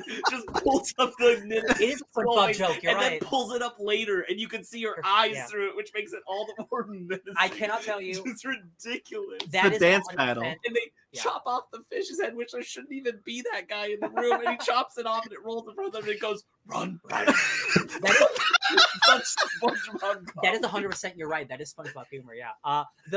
That is my favorite scene in the movie. I did not expect the crazy Russian man with the tattoo of himself. You were too far away to catch this, but when they won the dance battle, Brandon turned to me and said, "So they put the other guy in the fire." Oh my god. Yes, because the whole time, because this is what my brain thinks of when I'm high. I was thinking about that moment, and the whole time the dance panel, I was like, if Sonic and Sonic and Tails win, do they have to throw the guy in the fire? Because like that's the thing, right? If they lose, they die. So it's so silly and stupid. The guy has the tattoo of himself presenting. He does the crossing, and then he does it to himself, tiny. And he's such a good dancer. Those were some hot ass moves. Yes. Some kicks. Those kicks, man. Yeah. Unexpected, killed me. Oh man, just that whole scene was great. And even the homages to the classic, like when you're in Siberia and he's going down the mountain skateboarding, that's Ice Cap Zone. Yes. I'm just like, God, they did it. They took one of the most classic Sonic stages from Sonic the Hedgehog 3 and they put it in this movie as an homage. Oh, I love that you brought that up, because like I would not know this, but how naturally it felt to the story. This kind of thing that is apparently a reference, how it's just like, it's part of the story. This is the story that we're telling. Yeah, this story has this thing happen. It's so great to get Sonic on a snowboard, because that's like a huge feature of the games. Is like it almost in every game there's a sequence where you end up on some kind of board, because Sonic's like, honestly, like Sonic's attitude became cool skater bro in the early 90s. Like that's who Sonic is. He's that guy. And like they incorporate that all the time, and so the fact that it got to show up in this film is really great. You've got I want to touch on it because I know you caught it too, Ben, but like Robotnik's got some new drones. Some of them look like a very particular Badnik. No, they're called Buzz Bombers. I saw the toys. Yeah. Oh yeah. Buzz Bomber. They don't have the coloring, but they're the ones that look like bees. Yeah, they're yellow. And they come from the games directly. Yeah. I was like, yeah, nice. Sparks, I could not tell you how close I was to buy that, because it was a figurine set with Sonic, Knuckles, Tails, and Robotnik, and a Buzz Bomber. I was this close to buying it just because it said Buzz Bomber on the box. Yeah. He's got the. I always think he finally has the correct pod. I always think of Bowser, because it reminds me of Bowser's pod. Yeah, it's like similar thing. The circular vehicle. I loved watching this movie next to Sparks. It was such a joy. Like when the pod comes out, you just got so excited, and I was like, I'm so happy for you. Guys, it's so truly, I joked about it before we went and saw it, but it's so truly like the reverse of watching Dragon Ball Evolution. It's like, oh, look how they got everything. They did it. They really did it all. I can't get over how good that big ass death robot looks. Yeah. It's so cool. Not to talk about the post credits, the mid credits thing, but like when it happened, and the whole theater was so excited, and I was like, I don't know why they're so excited, but I'm really happy for them. This is the Thanos moment for regular people in the comic book craft. Yeah, and like it was kind of like what I felt like when I was watching Downton Abbey. Like people were really excited for the new Downton Abbey movie, and I was like, I don't know why, but I'm really, really excited for you guys. I remember the other thing I was going to mention earlier about how they embrace the jokes and all the other stuff from Sonic lore. So you guys know how in the poster that makes homage to the video game cover. One of the best posters in the world. Yes, that poster is going to be going up right there next weekend, hopefully. There's this line in there where it says "Welcome to the next level." That was a famous Sega marketing campaign. Oh yeah, back in the 90s. And when Robotnik says "Welcome to the new norm," I'm like, close enough. I'll take it. Yeah, I will take it. I'm pretty sure Jim Carrey is so wonderful in this movie. He really is. He's so good. He's so good. He looks so good in the role. Like now that we've got him with the shaved head, with the mustache, it looks great. I don't need the big gut. Like he looks great. Yeah. As is. I love the nod when he's doing the costume changes. You get classic Robotnik's look. So you just get to see what it would look like. Yeah, made Robotnik. Those goggles look great. Yeah, just the way he uses them when he puts them on. How he looks just like Robotnik from the games. Honestly, when he's got them down and he's got his mustache, it's like that's him. Especially when he's like silhouetted, it's like, oh, that's just a scary robot, man. Robot. One of the things, going way back to the first trailer for the first Sonic movie, back when it was like, when people called cursed Sonic. Everyone was saying that Jim Carrey was going to save the movie just because of what he looked like at that little last bit of the trailer with him as classic Robotnik with the crazy mustache and the shaved head. Oh, that's right. They did show that in the trailer for the first movie. I don't even remember what he originally looks like. Yeah. He had he had a different mustache. Yeah, his mustache. Hair. Yeah, he had hair. I don't even remember. But then when he comes in this movie, just even seeing the trailers and what he looks like, it's like, this is Robotnik. I don't need him with the big gut. but he looks so good. And we said it before, and I'll say it again. If Jim Carrey does come back for 3, God, I hope he does, because I cannot imagine anyone else playing Dr. Robotnik besides Jim Carrey. So I'm doing a thing, so audio listeners can't see it, but I'm doing a thing where I'm mimicking his hand computer, and I'm doing it to prove a point. There is nobody who could prove. I'm sorry. Shut up. My. So anyway, we named it after the Star Trek thing. So, so like watching that, Jim Carrey is the only one with expressive enough and long enough fingers to make that look ridiculously cool. Yeah, the hand computer, like activating his drones thing. Yeah, it's a really nice touch, and the fact that he's carried it over from the first one, it's really works. Yeah. It's very nice. Adoni Zedek, our good friend Marty, brought up. He looked like the latte art. He's making the latte art. Yeah, and he had the little hair, like when he had the hair and the mustache. Yeah. Oh my God, Stone. Again, Stone, like reserved, like smaller role, but like so much fun. He owns a latte place just in the meantime, and then like I forget what the passcode is, but it turns into like evil Robotnik lair. And it's like, it's like it's the Austrian goat's milk latte. Yeah. Also, I just love how when he gets the latte and he's like, could use more mushroom, and Stone's like, what? And he also calls him Stone because he's been on that mushroom plant for almost a year, and he's lost his mind. Oh yeah, the opening Rube Goldberg project of making coffee 100 different times, and it's bad every single time. Just allowing Jim Carrey just to be like really dumb, and I say that, but I mean that in the most positive way. It's just like this movie's goofy as hell, and I'm like, I'm so excited for like the future of Sonic. Like if this is like the tone of it I'm like, I'm in. Like they have a formula that's so good. It really helps to have someone like Jim Carrey and as Robotnik, because he is a live action cartoon. He at least he can be. Right. And so like seeing him grounded the first movie in an absurdist world, because he's so unlike everyone else we've just met. He is part of this cartoon farce that we are watching, and that's carried off into the next movie.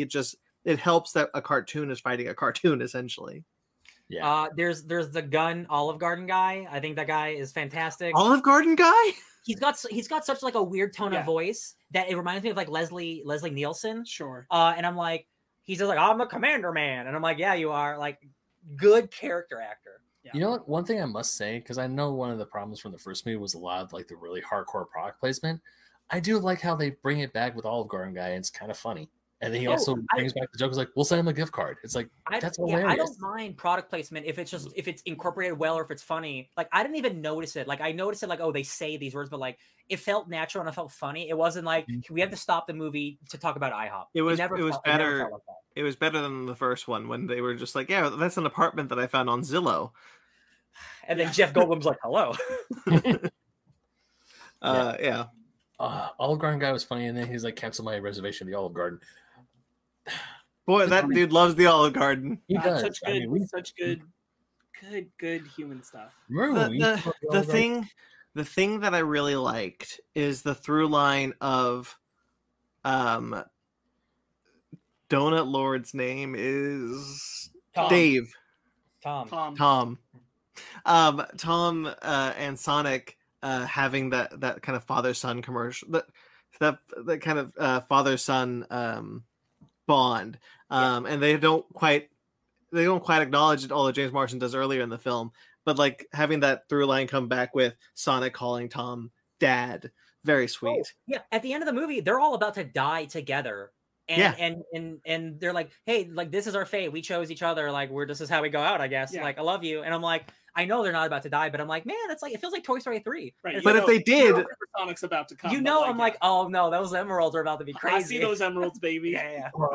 Can we talk about Supersonic? Because the second that emerald showed up, the Master Emerald shows up, I'm like, we gotta get Supersonic in here. We got it. Well, I was under the impression that they were different things, so I kind of thought that this being in it, they stupidly. But they are. They're not, but they are. Got it. The Master Emerald and the Chaos Emeralds are different. Right. You told me that the Chaos Emeralds are kind of like Dragon Balls. Yeah. Yes. They function kind of that way as far as like, spreading out and having to bring them back together, that kind of thing. Are there 7? I told Ben I was not surprised. Yeah, there's 7. I told Ben I was Dragon not Balls. surprised. Yeah, I was not surprised that the Chaos Emeralds were inside the Master Emerald. No, I felt like that was going to be a way to like really streamline that for audiences rather than trying to explain, well, there's these 7 emeralds and then there's this big emerald, and the big emerald's really important to Knuckles. These 7 emeralds are kind of the thing that Robotnik gets obsessed with.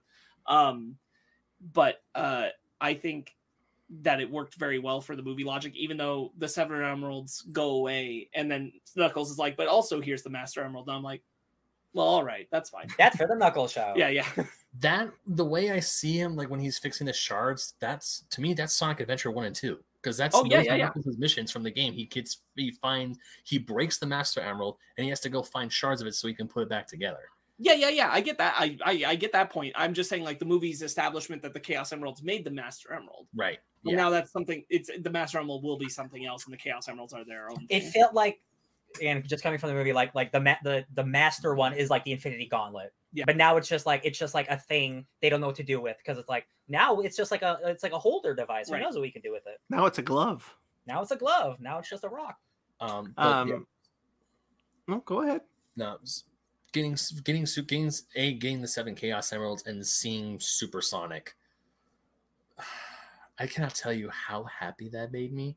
I should have seen it coming a mile away, but like when you see the emeralds go inside Sonic and Robotnik steps on the family, and it's like, oh, we're getting Supersonic. Right, you see the animation that I've even seen where they make a ring and they go inside him. Yeah, it just like the video games, because when he gets all 7 Chaos Emeralds, they circle around, go inside of it, and then boom, he can become Supersonic, and it's so good. Like that animation, they got the eyes, the color, everything was like, that is a live action Supersonic.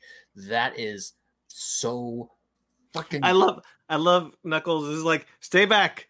He's no longer the Sonic you know. Chili Dog. No, take that back. Uses godlike powers for Chili Dogs. To make a Chili Dog. He's like, I take that back. He's exactly the Sonic you know. What's really cool is he gives the power up and then it dissipates, and it's like, Sonic, you could have been a god. He's like, I could have been, but I definitely am like still a kid, and I don't deserve that power yet. And I'm like, what a responsible young man. Look at the arc that this young man has had. Yeah. That's character, baby. That's storytelling. I love it. I love how they do that, because, I mean, in the games, you only can become Supersonic depending on how many. You have to have 50 as your minimum, and then it's a timer. How many rings you get, it's a timer. You get 1 ring, you add a second. And he definitely lost all his rings, so I'm calling foul. Oh, no, yeah. But in the way this movie works, and he's able to give up the powers of being Supersonic so he can save his family, and after saving his family's done, he's like, okay, I don't need this anymore. He gave up unlimited Chili Dogs. He did. Yeah. But that's what Sonic does. I mean, we don't really talk about Sonic's personality, but in the games and in like all the comic books, both IDW and Archie, he's the person who will always do the right thing. He may be a little bit brash, he may have a way of doing things, but he will always do the right thing in the end. And in this case and instance, it was giving up ultimate power because he doesn't need it anymore. Yeah, he's just here to have a good time. And if he has to stop some Eggmans, he will. But he's just here to have a good time. Don't get in the way of his good time. Yeah. Mm-hmm. Yeah. And if he feels like he needs them again, he can just go seek them out again. Yeah. I mean, that's what happens. All the games in the adventure through on, that happens. I love Knuckles being incorporated into the family. I think all that stuff is really fun. I love how Tails and Knuckles, and also I'm really, really happy they put in Tails' real name, Miles Prower. Me too. Though I was kind of bummed that there wasn't a moment where Sonic went, "Your name is Miles Prower." Yeah. Just so that Ben could realize it. I know. I knew it because I remembered that when you said that, it unlocks the information in my head, but like I definitely forgot. Yeah. I did want to say, like, this was something where really not a knock on the film, it's more just a comment on marketing. Like, I preferred the moment in the trailer where Knuckles caught Sonic and said, "Do I look like I need your power?" rather than where they put it in the film. Oh yeah. I thought having him holding him like that and then saying, "Do I look like I need your power?" and slamming him into the ground was a really good beat. I'm kind of bummed it was in a different location in the film. He just goes like pathetic or something. Yeah. I wanted to talk about Supersonic a bit more. Oh, sure. Yeah.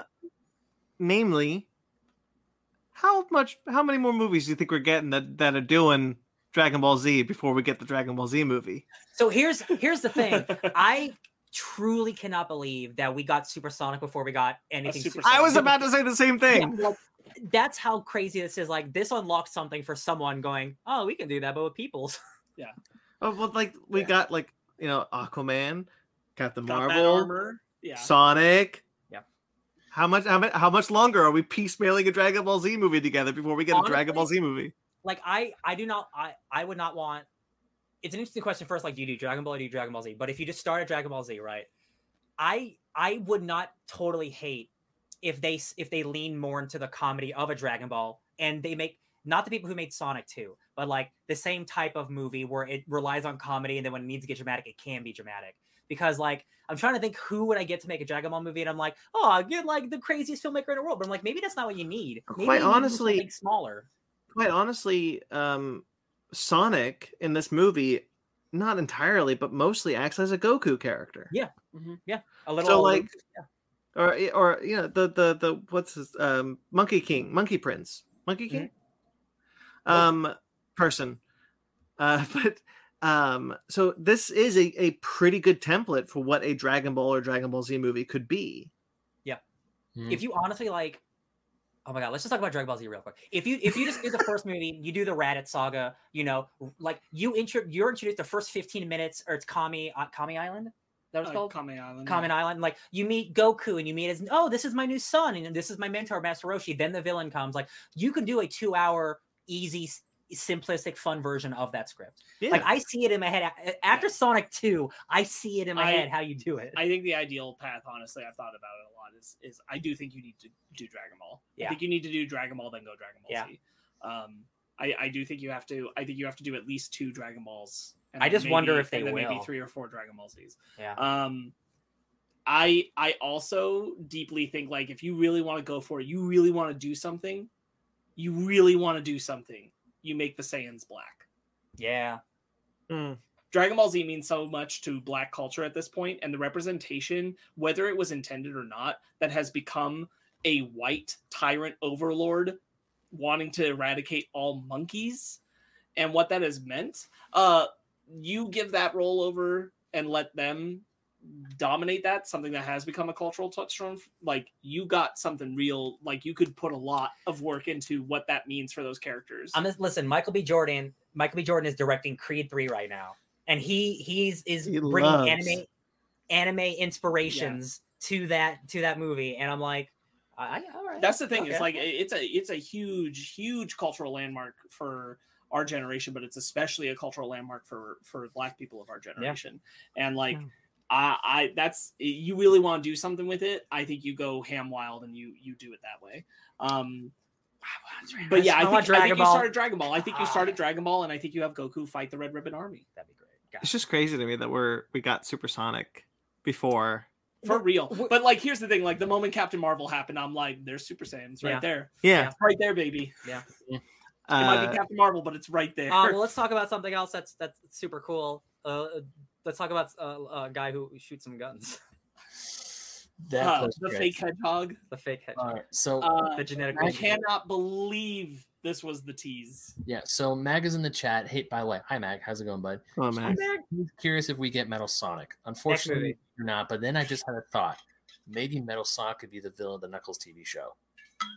If it's guns, is Metal Sonic tied to gun? I have no idea. No, Metal Sonic's robotic.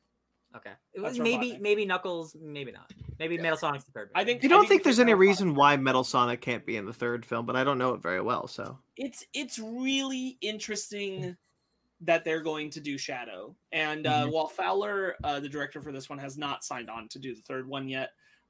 He did the first one too. Yeah. Okay. Yeah. It's not clear who will be directing the third one. He has spoken about like when you pick Shadow, there's a lot of like reasons why people will love that character from Sonic Adventure 2. There's a lot of story elements that you need to maintain to make like fans appreciate it, which basically is saying like you gotta do the stuff with Maria, you gotta do the space colony arc, or you're not like respecting the character enough. So you're gonna get some really wild stuff because of that. I'm stunned it's going to be Shadow the Hedgehog, but I'm really thrilled that we'll get to see it. There's still like, I just hope like, and I don't think that it does. I don't think like going to Shadow next means that other things are now off the table for the future. Yeah. I'm just surprised that we're going in this order. I remember, I never read the article. I probably should have. I just saw a quick headline of it on online during one of my breaks at work, where the director said that going forward with Sonic films, or if they do make more after 3, which right now, like looking at their track record, God, I hope they do. They're not going to take the strict timeline of the games to heart. Like, obviously they're not, because chronologically speaking, the third game, it would be Sonic the Hedgehog 3 and Knuckles, which would be the next film. Well, but sure. Knuckles was in 2. We don't need to do that. We don't. But I mean, even not one for one in games. Like, they're not going by like the chronology of like when events happen, that kind of thing. They'll do the MCU thing. They'll which pick is fine. What picks for this new time. But I agree with Ben that like I think that there's just like Amy Rose and Metal Sonic are two things that I think both Ben and I definitely anticipate are like they're the logical next step from including Knuckles and Tails. Mm-hmm. You get the first Robotnik making a robot to beat Sonic out of the material of Sonic, like being like, I mean, like it was always right there because he still has the quill. Yeah. So it's always just kind of like right there that like, of course, Robotnik could design a metal component to Sonic, and like Amy Rose is such an iconic character. It's very much like one of the main Fab Sonic characters. So that seems like it would be next. Yeah. So going to Shadow is wild, but it doesn't put those off the table.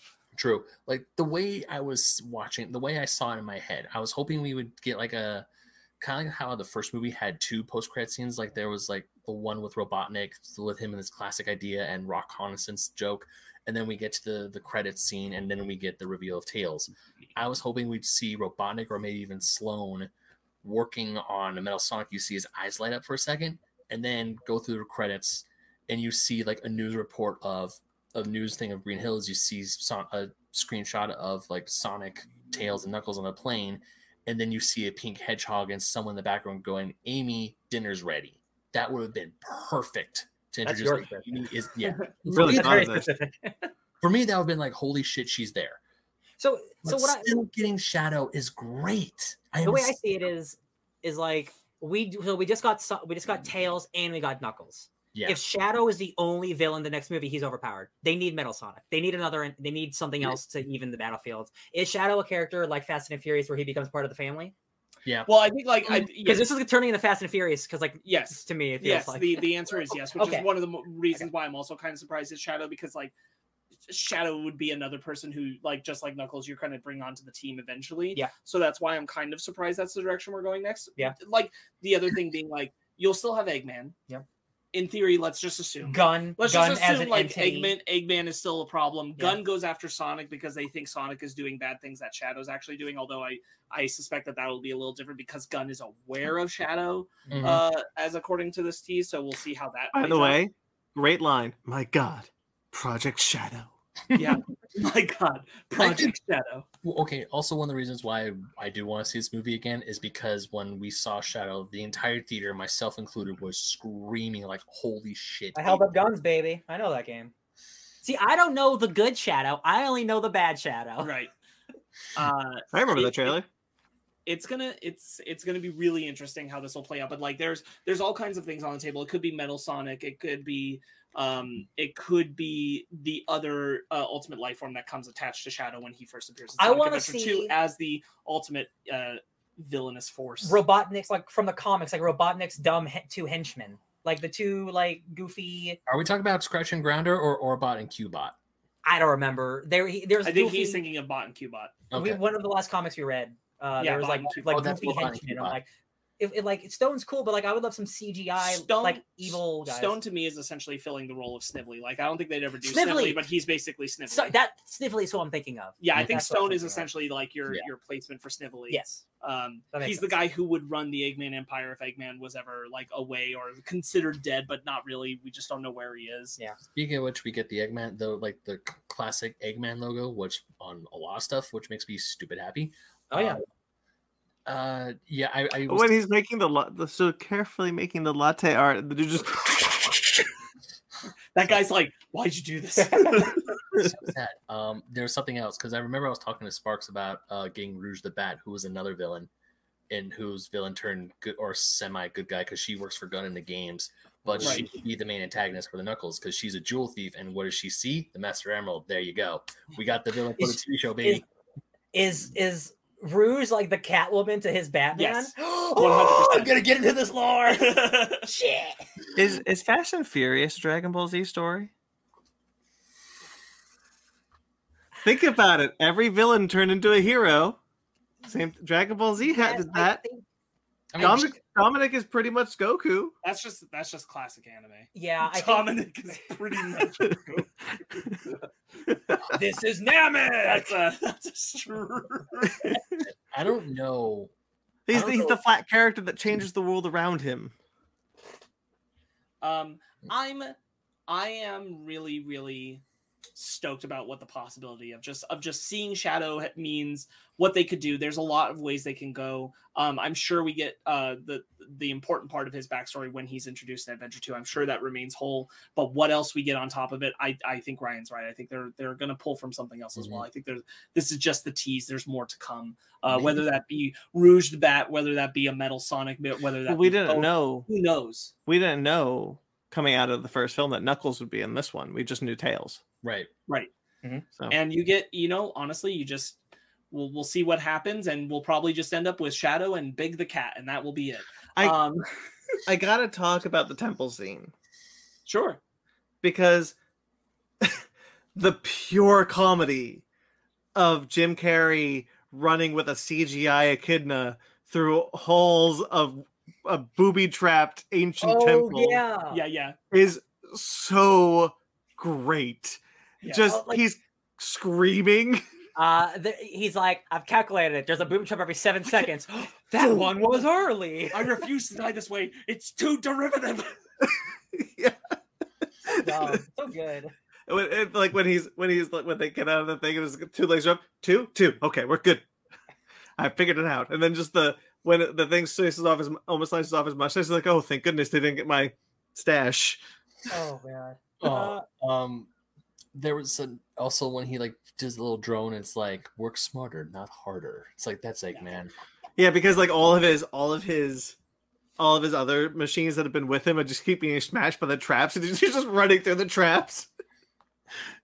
I really like that scene. I know I have negatives in this movie. Oh, I can't talk about it because I can't think of any right now. I'm having so much fun. I felt this was a better adventure film than Uncharted. Oh man, because this felt like it.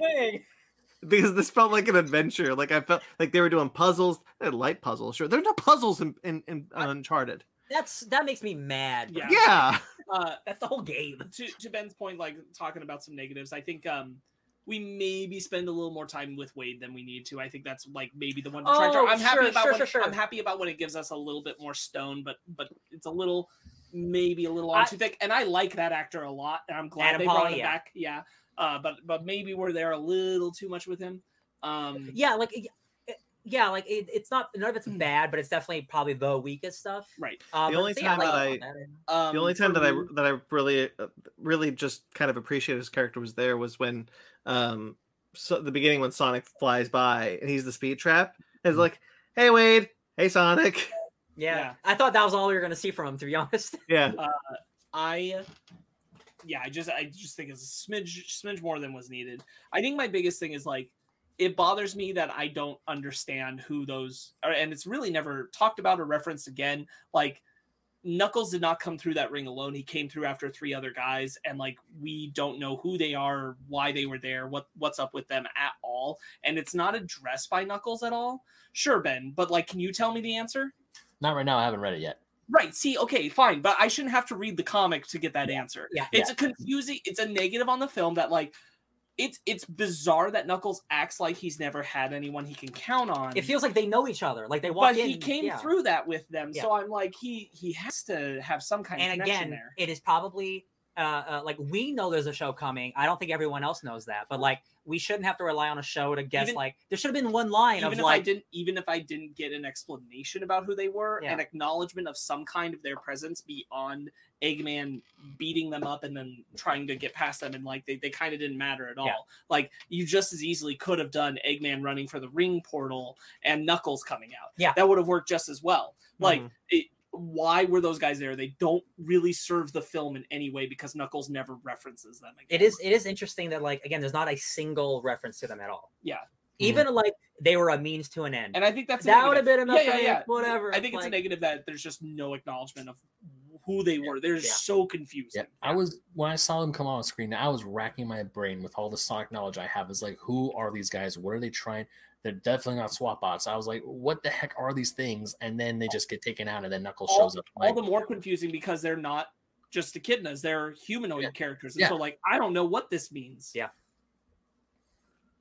And it's because it like opens the movie too, so it's like, oh, we're gonna come back to this, right? When they first popped out, I thought they were echidnas because they look like the echidnas from the beginning of the first movie. Sure, but then I realized they were. But then I realized they weren't CG, and I was like, oh wait, they're people? They're real. Yeah, very weird. Yeah.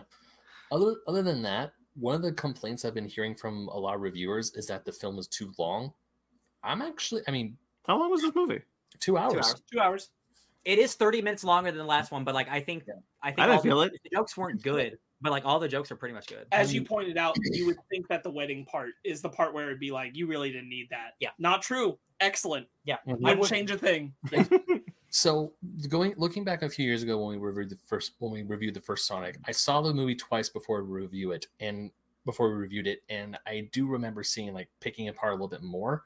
This time I've only seen the movie the one time. I'm probably sure that when I do go see it again a second time, I might find, okay, here's a few little more nitpicks, but at the same time, I walked out of this movie way more hyped, way more excited, way more happy for the future of Sonic the Hedgehog than the first one. The first one, I was just happy it exists and it was a decent film. I was like, we got the Tails tease, and I'm like, you know what? Whatever they do next, I will go in with high hopes. Cautious optimism. Now, strap me in. I am ready for whatever this ride is going to take me. I got really excited at the end of this movie because I was like, there's going to be another one of these, and I'm very excited. One last sequence I do want to highlight that we haven't touched on is how great the sequence is of Sonic running across the ocean. Oh, it's really great. I was going to bring it up next. Yeah, really excellent sequence. I love that. So good. The whole lead up to it is that he's doing this because he's like, I failed Tails and I'm gonna fail the world, and having the arc of being scared of water, like that's just scared of water, but he's unable to swim. Canon in the games and the comic books, by the way, so great job on them. Canon all across the board with Sonic, so I'm glad that they did it. And so it has the stakes, and it shows like Sonic's never run on water before. Yeah, this is new for him. Jesus. And I really like the charge up stuff. And then just it looks so good when he gets into the storm with it's just rendered so beautifully. It feels real. I turned to Sparks and was, this is the coolest thing I've ever seen. There's a Jedi hologram of Longclaw. Yeah, there is. Longclaw's new, but I'm like, I don't know what's going on with you, Longclaw, but I want to know your whole story. Right. I love it. Not gonna lie, I was really, really, really, really hoping that when Sonic was charging up to go in the water, he was gonna do the super peel out. Oh yeah. We haven't seen that. We haven't seen that in the movies yet, but they did cutely acknowledge it with the opening when you have the little Sonic thing in front of the making the mushroom coffee, and he's doing his feet do the little red spin roll. Cute, yeah. We did acknowledge that, which once again, I will say, not enough Sonic turning into a ball for me. I will say that. I wanted more of him doing the spinny dashes. I will concede that only partly because boy did that Knuckles fight fill my quota. This was the first time when he's running through the maze. This was the first time where we see him round a corner, and he's using the ball form on the ground in the dash. That wasn't in the first movie, so he's peeling out. When he's going dash form, and he grabs when he's going through the maze, so cool. But you get the pillar. You get the pillar with the spikes on it, which is from the game that chases him off. Yeah. Marty brought it up, but we brought it up earlier. The bubble swallow. Yeah. Super good. The fight between Knuckles and Sonic is so well choreographed. The two of them kind of again this Dragon Ball Z thing where they kind of go to the other edge and they come back and they start fighting, and she's turning into a ball and he's punching, and it's a lot really solid. Yeah, like people jumping in the corners, then sure. I was so into that. I was like, yeah, you charge up. Yeah. Good looking movie, yeah. Even though Knuckles isn't the fastest thing, I mean, Sonic is obviously the fastest thing in this universe. Knuckles still can keep. I mean, he can't totally keep up, but he can keep pace with Sonic. I didn't know he was fast. I didn't know he was also speedy. Yeah, we also get that Tails can do it. Like they have a burst of speed that's more than like people, but like that's like Sonic's like slow-mo speed. Yeah. Not Sonic's like speed. Yeah. Yeah. But the fact that they still let Knuckles run and he has like the red trails behind him, just like how Sonic has the blue ones, like they just do so good. Speaking one of of my gripes. Go ahead. Well, I was like speaking of the Sonic slowdown speed when he's when he gets so fast that he slows down time in the temple when the missiles are going slow or aren't like completely stopped. They're just kind of going slower. Yes. I thought that was a really nice addition to the last one when he just like stops time essentially. Right. That was one of my gripes with the first one is I didn't like that Sonic could just stop time because that's never been a part of it. And I'm like, that feels like that makes him too powerful. And there is a difference. Him moving faster, but things are still in motion is something that they did in this one twice. And I think it works very well. Yeah. The whole sequence where he's coming over and he goes through the drones and like gets on the Buzz Bomber and makes it eliminate a bunch of them. Really excellent. Just awesome. Yeah. Yeah. Are we all reading Marty's comment? Yes. Yeah, I just everything I wanted this one to be, it was, and more. Like just so happy. Yeah. I really, really liked this. And then afterwards you told me a bit about Shadow the Hedgehog's backstory, and baby. I can't wait for more. I want to see this again. I'm so happy. If great movies weren't coming out in the next couple of weeks, like I might see it again too. But yeah. I was so ready to live with the disappointment that Sonic the Hedgehog film was going to be absolutely terrible. It was going to be it was going to be the butt of another joke where it's like, they can never make a good video game movie. And the fact that I live in a world where Sonic the Hedgehog 2 is not just, I mean, for its time, the #1 movie in the world, but also also so many fans and non-Sonic fans alike are saying this is a good movie. Fans are saying it's a great movie. Not Casey Casuals saying it's a really good movie. The fact that we're living in this timeline just makes me so happy. It's a good So you reminded me of something that I wanted to bring up. The fact that like, I think this is the first truly great, all across the board, everyone agrees, great video game movie. Outside Detective Pikachu Detective Pikachu still had its kind of naysayers. I really like that movie. But like this one feels like everyone's in agreement. Sonic the Hedgehog 2 is a great video game movie. And I think it's kind of a bummer that people might just kind of pass this one off as a kids movie, because this is the type of movie that should get so popular that it changes the way movies are made forever. Right. Brandon, does this finally clear your bar? Is this a great movie? I think so. Yay! Yeah, you did it. Because at the end of the day, like you can adapt something well, but like it's still a movie. You got to watch it. Yeah. And like you can have as much, again, same with comic books as any adaptation. Like the movie still got to be good. Luckily, it's a really funny comedy. That's a really good like family story. Sonic is the star of it as well. That's really great. I just think that like, in the same vein that we see like the MCU when that got really popular, how blockbuster filmmaking shifted to match. Like this is the type of movie that at one time would have gotten so popular, that should get so popular that the shift is made in this direction. At least it's like it's making a lot of money. It's not like it is getting good reviews. It's not like 100% on Rotten Tomatoes and everything. There's Sonic the Hedgehog for Best Picture at the Oscars. Wow. But I'm as of right now, because I know when we're talking about for our anniversary special in June, as of right now, my top two things are Elden Ring and Sonic the Hedgehog 2. Those are my Sonic the Hedgehog 2 really, really. I mean, this isn't better than the Batman, but it's a good movie. But this really came through. Like, what an achievement. Yeah, I was going to say that. I mean, don't get me wrong. The Batman is a far superior film, but for me, as someone who thought I was never going to see this in my life, the fact that this film is this good and it's this well received, and all signs point to a third film.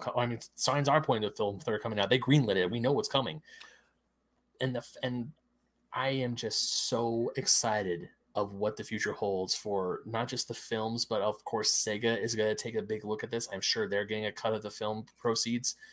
They know that's like, oh shit, we might be on top again.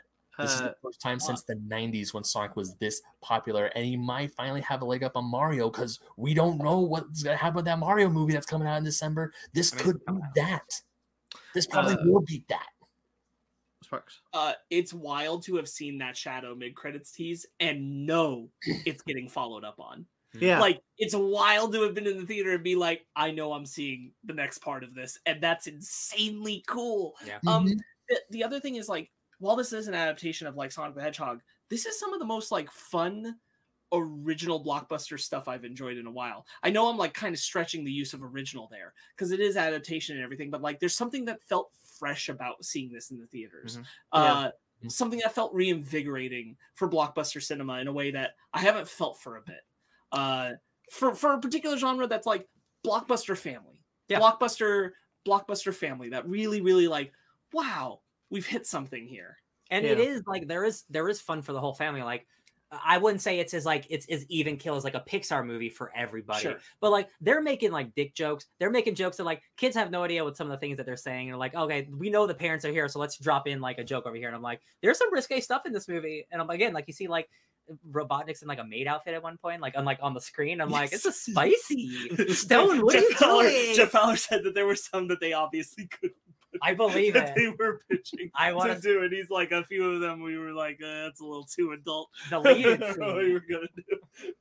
Yeah, but we said it before. We said quite a few times during this review, but the love and passion for not just for the franchise, for the Sonic the Hedgehog franchise, not just the video games, but everything surrounding it, even the jokes and the marketing ploys that Sega made in the 90s are here.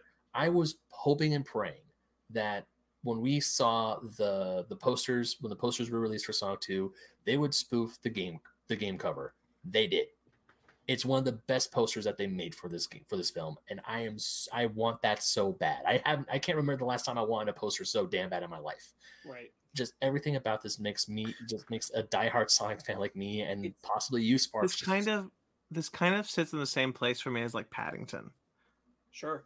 Like, you know, the kind of movie that you come out of and you're like blockbuster family, like you said, Sparks, where you just come out of and be like, yeah, we achieved something here. Yeah. This was an achievement. It's wild to like think back to the early promotional material for the first Sonic the Hedgehog and like people just being like, oh my god, this looks like the worst garbage in the world. How far I can't believe come? Like it's Sonic paired with a speed cop. Like, what are we doing? And then get to here and be like, man, what an incredible feat. Like 3 years ago, we were dreading like this ugly, realistic looking Sonic. And then 3 years later, like we got one of the greatest video game movies ever made. It's like, man, times all right. It's all right. We did all right. I do still want to talk about our book club. We have really shared our love. I'm sure Sonic the Hedgehog 2 is going to come back around on our lane. So let's rate it. I one more thing I wanted to say, but I don't remember what it was. I do want to say that this is the second video game movie trilogy that we've gotten. It's only ever been 2: Resident Evil and this. Oh, and Resident Evil's like 2 times 2. Yeah, but I only count like trilogy. They got that first trilogy, but yeah, interesting, right? Very.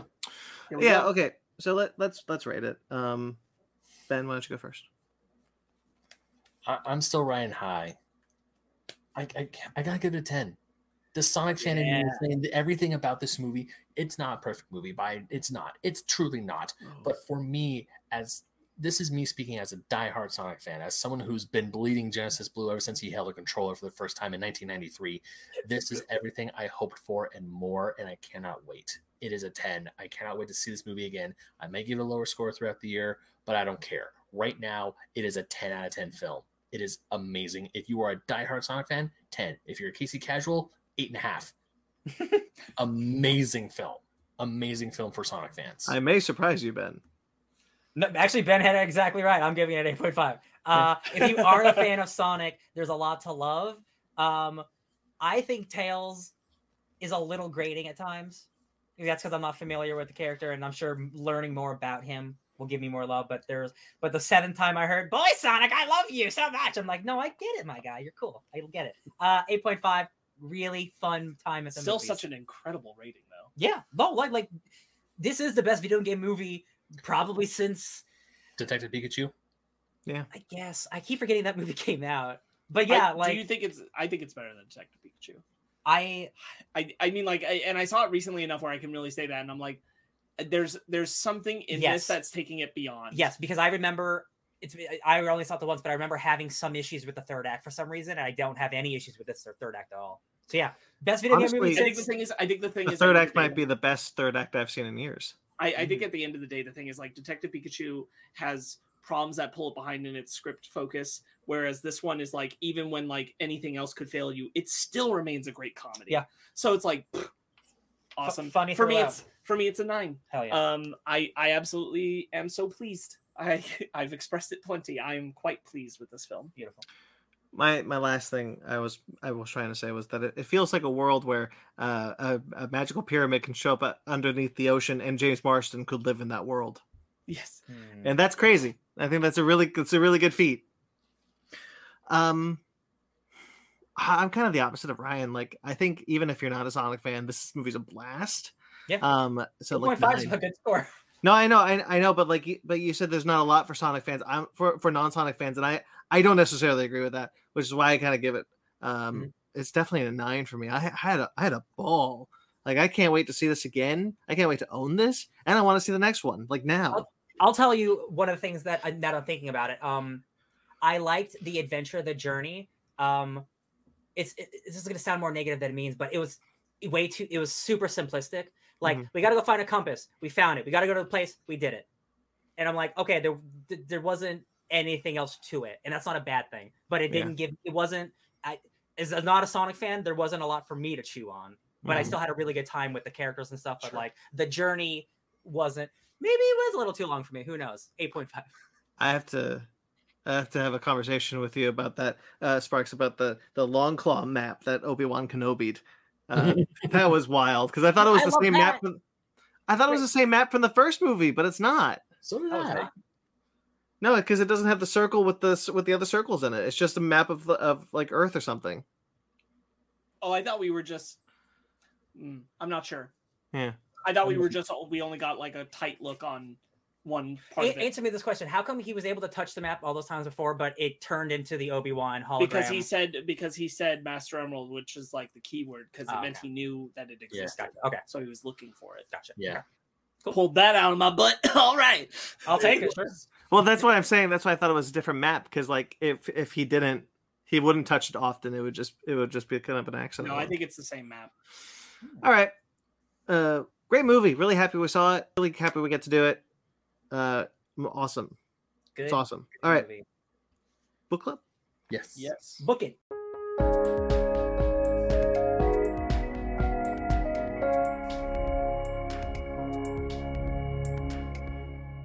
All right, Ben, take it away. You know, if I'd known we were going to skip the book club last week, I would have changed it to a Knuckles books for us for the movie since we were doing it. But anyways, my book club this week for the past 2 weeks is Once and Future, written by Karen Gillian, drawn by Dan Mora, and I believe colors by Tamara Bonvillain. I could be wrong. You're right. Tomra. Okay, thank you for that. Yeah, it is Volume 1, The King is Undead. I picked this book because of I've heard great things about it. I'm sorry. Tomra Bonvillain. Oh. Very good name. That is an extremely good name. That sounds like a Bond villain's name, I swear to God. It does. That's just because it says Bonvillain. Yeah. Bond villain. Now I'm thinking that's a Bond villain coming up. It's got to be. Now I'm thinking of Jean-Claude Van Damme's character in Expendables. The Expendables. Yeah. Villain. Yeah. Anyways, I picked this book because obviously I've been playing Elden Ring for the past 3.5 weeks, and it's completely controlled my life. And and outside of Sonic the Hedgehog, I am on a big fantasy kick. I really had a great time with this book, and I'm actually trying to hunt down the hard copy or like the physical copy, like what Brandon has, and Volume 2, or I might just get what Ryan is holding, which is a Ben. This was on sale for the last couple of weeks, so I swore the third time. Sorry, Brandon. I have all 4 volumes like this. So which is why I don't have the hardcovers, because I got this, and so I've just figured to go from there. Yeah, makes sense. So, what do we all think of Once and Future? I loved this. I loved it the first time I read it. I loved it the second time I read it, which is now. Because I read this a few weeks ago, if you remember my beginning of the show ones. Mhm. But yeah, I really like this book. I think it's great. Yeah, I think it's really inventive. Love the art. I think the art's awesome. Dan Mora is top 5 right now. Just the choices on color where you didn't need to put colors like that there, and just like the way that's still used. So like every panel is a treat to look at, honestly, because of the way they decide to color everything. And this is Tamra Bonvillain is a terrific colorist, and I like color is a big. Dan Mora is such a terrific artist, but like color can make or break a comic, and like the colors in this book pop like no other. Right. Dan Mora's art like sings, and she just makes it even better. Yeah. I love the part in like the very end of the volume where King Arthur is like, you still see King Arthur undead, but the eyes. Speaking of colors, it's just gorgeous. And of course, I see the quest. I can do that. I got a big skeleton. And yours are the glossy pages too. Oh yeah, but this is a fucking excellent looking book. Oh my god. Yeah. What was I saying about? Oh yeah, like we were talking about color, like the green eyes when Granny reveals that your queen lady with a French dude, and King Arthur is just like, my queen is laid with a Frank. What? And can I just so one of the things that I love about this book is how as the grandmother says, it's not real, it's just true. Right. So like when you believe when a story is believed so much, it becomes true. So what they've done is, and she's trying to figure out, okay, well, I got to figure out which King Arthur that they've resurrected, because it's not the classic king. It's not the King Arthur that you think about. It's the really old, really problematic one. What point in the timeline? What's the story narrative that works here? Who's the person? Right, because he talks about like, oh, she's got a Gawain, but Gawain isn't this King Arthur didn't have a Gawain. Yeah, Percival. Right. I love this book so much. This book rules. Because it does the thing like you said, Brandon. The story is true, and these people they built their lives around the story to make it true. Yes. Like the Gran, she made herself a Fisher King to make the story true by shooting herself. Oh my God. Yeah. And like the adopt, like that whole angle, there's too much to talk about in the story. It is too good. I read like 10 issues, and I can't talk too much because I'll confuse stuff from the next volume. Right. Because it's so good. All the stuff with Galahad and like the mother, and she's like one of the saddest lines I've ever read in the comic. It's when Duncan goes to meet his mother, and like it's like, Mom, he's like, I'm not your mother, I can't be. Right. And I'm like, that's one of the harshest things I've ever read, and he still tries to save her. Well, I also like the way that he says it is like there's a look on his face that it's not quite the mom that you're expressing there. It's like a mom, like an acknowledgement of like, I know who you are, and I know what this is. Yeah. And I'm disappointed in it. Oh, I love it. Because the Fisher King is revealed to be the grandmother, to be like grandfather. And he's like, I'm not gonna let you win. And he shoots himself. He kills himself to get out of the story. Or like, oh, the story's got a hold of you now, son. And her when he's like, so you mean this is like King Arthur with like Excalibur, right? And it's like, not a sword in the stone doesn't mean Excalibur. That wasn't always the case. Stories evolve over time. Yeah. Yeah. And then like, even though I was thinking about it, because I remember the first time I read like a King Arthur book that was like, it was meant for kids, but it was still pretty dense, as in like, this is like the true lore. Like, yeah, he pulls the sword in the stone, but the sword in the stone breaks, and he gets Excalibur from the Lady of the Lake. Yeah, not sword isn't his, it's the Lady in the Lakes. Oh yeah. Yeah, that was a good bit, because like the idea, the thing that I really liked about like about when he's like, but the sword in the stone, he's found Excalibur. There's a lot of swords and a lot of stones. It doesn't mean it's Excalibur. Excalibur's was the Lady of the Lakes, not Arthur's. And then he goes to the bath and he invokes the name of the Lady of the Lakes, and you see a bunch of hands with Excalibur. It's like, Excalibur's yours, Percival. It's like, man, this is some cool shit. There's so much like great myth building and like use of like, there's a questing beast which shows up in the first issue, and then it just like runs away, and he's like, what is that about? He's like, oh, that's a questing beast, you'll deal with him later, don't worry. And then at the end of the volume he has to deal with him. He's like, oh, so easy, because like, yeah, you're like a superhero now. But one of my favorite lines, you used to hunt vampires? Yes, I used to, then I ran out of vampires. And she's got a smile. So good. I love the grandmother in this so much. Like when she shoots herself to become the Fisher King, so Percy can get into overworld. But like she's so funny too, because there's another line where I took a lot of pictures of Grant's lines. I won't say them all, but where it's like, oh, you have a text message, because she's hijacked him. She's hijacked Percy, and he goes, oh, you have a text message. You have a text message, dear, from a girl, Rose. How's it going with your gran? That's sweet. I love her when they're out to the dinner and she's like, yeah, go get your gran, you goof. Oh yeah. And then that she becomes an important character. I was really happy for. I definitely saw it coming that she was going to be important to the plot, but it's so like natural and feels like, oh, this is definitely like a movie thing of like they're like destined to be together. This is the one. She's now one of the people who clean up. Like, you know, she'll find the right numbers. It's like there's this job that's passed down from generation to generation. She's the next one. She also knows too much about the story, so that's why for her it has to be true. Yeah. They have this incredible concept of like they go to Otherworld, and like they have to put out a candle to like basically close the portal to Otherworld. So when they're leaving this church, they don't close it in time.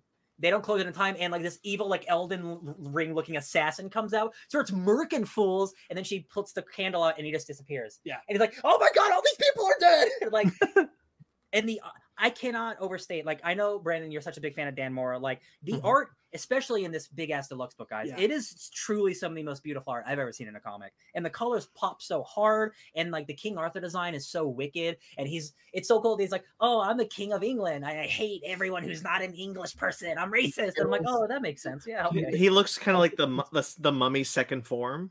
Yeah. All right. Yeah. I love how his crown is just so evil looking. Because when you think King Arthur, you think of like a true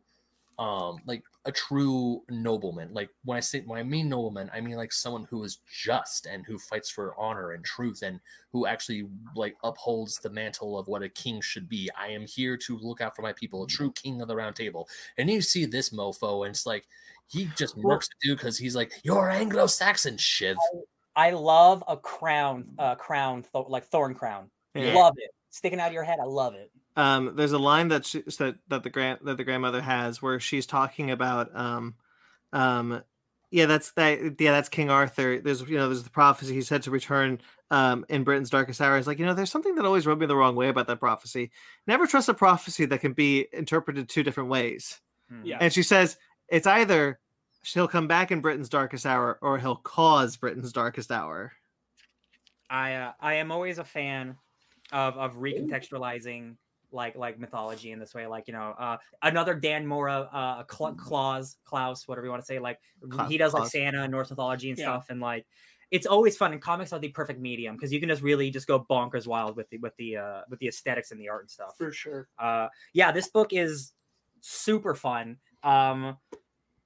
I love Kieran Gillen's background in the X-Men, so he's like doing Otherworld stuff. So he's just like working Otherworld in all the time. He's like, "I love Merlin." Like, good for you, bud. Oh yeah, the tease with Merlin really gets me and really wants me to keep on reading because Merlin also looks creepy and scary like an Elden Ring. Yeah, this was supposed to be a 5-issue miniseries, and it was super popular. Did very well, so they made it another one. And I have to wonder if that tease was in the initial 5 issues or was that added to kind of be like, no, we're still going. We got more issues coming. I feel like it would be baller if like it was like we're only doing 5 and here's the potential if it ever what the future could be, and then like it sold like 1 million copies. Like, no, do it now. You could just do it. I'm like, cool. I'll start writing it. And right now I'm looking at the Galahad is very attractive. Oh my god, what a little dirtbag. The perfect prince. But he's cuckoo for Cocoa Puffs. Yeah, and Duncan's like, "Oh, you're off your rocker," and punches him. I love it. Because Galahad's dad is Lancelot, right? Yes. And so this King Arthur is not supposed to have Galahad, and when he finds out that Frenchman Lancelot, because he was hatted when Britain had a French queen, but he's like, "What? The Frenchman was my wife?" And he like loses it, and that destroys the story because now there's a paradox. Right. And that's what's so fun because like, man, like I was about to talk about something from the next issues, but like Galahad he's around a lot more. Yeah. Merlin's great. It's and like I can look at any one of these pages and I'll be like, oh man, that's just a truly stunning work of art, and it could just be a dude talking. I'm like, oh yeah, look at the Frank laid with my queen. I love it. I was talking about how the colors popping, about how gorgeous it looks. I love Dan Mora. So please don't hate me, but Volume 2 might be a future book club of mine, because I really want to keep reading this story. It's really good. I mean, you can just read comics. Yeah. Outside of the show. I know. It's a thing you can do. I know it's a thing I could do. I might just. I did put the deluxe edition on my wish list on Amazon, to be perfectly honest, and it is on sale. I'm like, I really want to, but I need to save money and be really careful till payday this week. Anything else you want to bring up? This book is great. I was really excited. This did live up to the hype, and I want to read more. And I probably, what am I kidding? Of course I'm going to read more. I'm still head deep in Elden Ring here, so I'm like, give me more. This is my favorite. Give me more.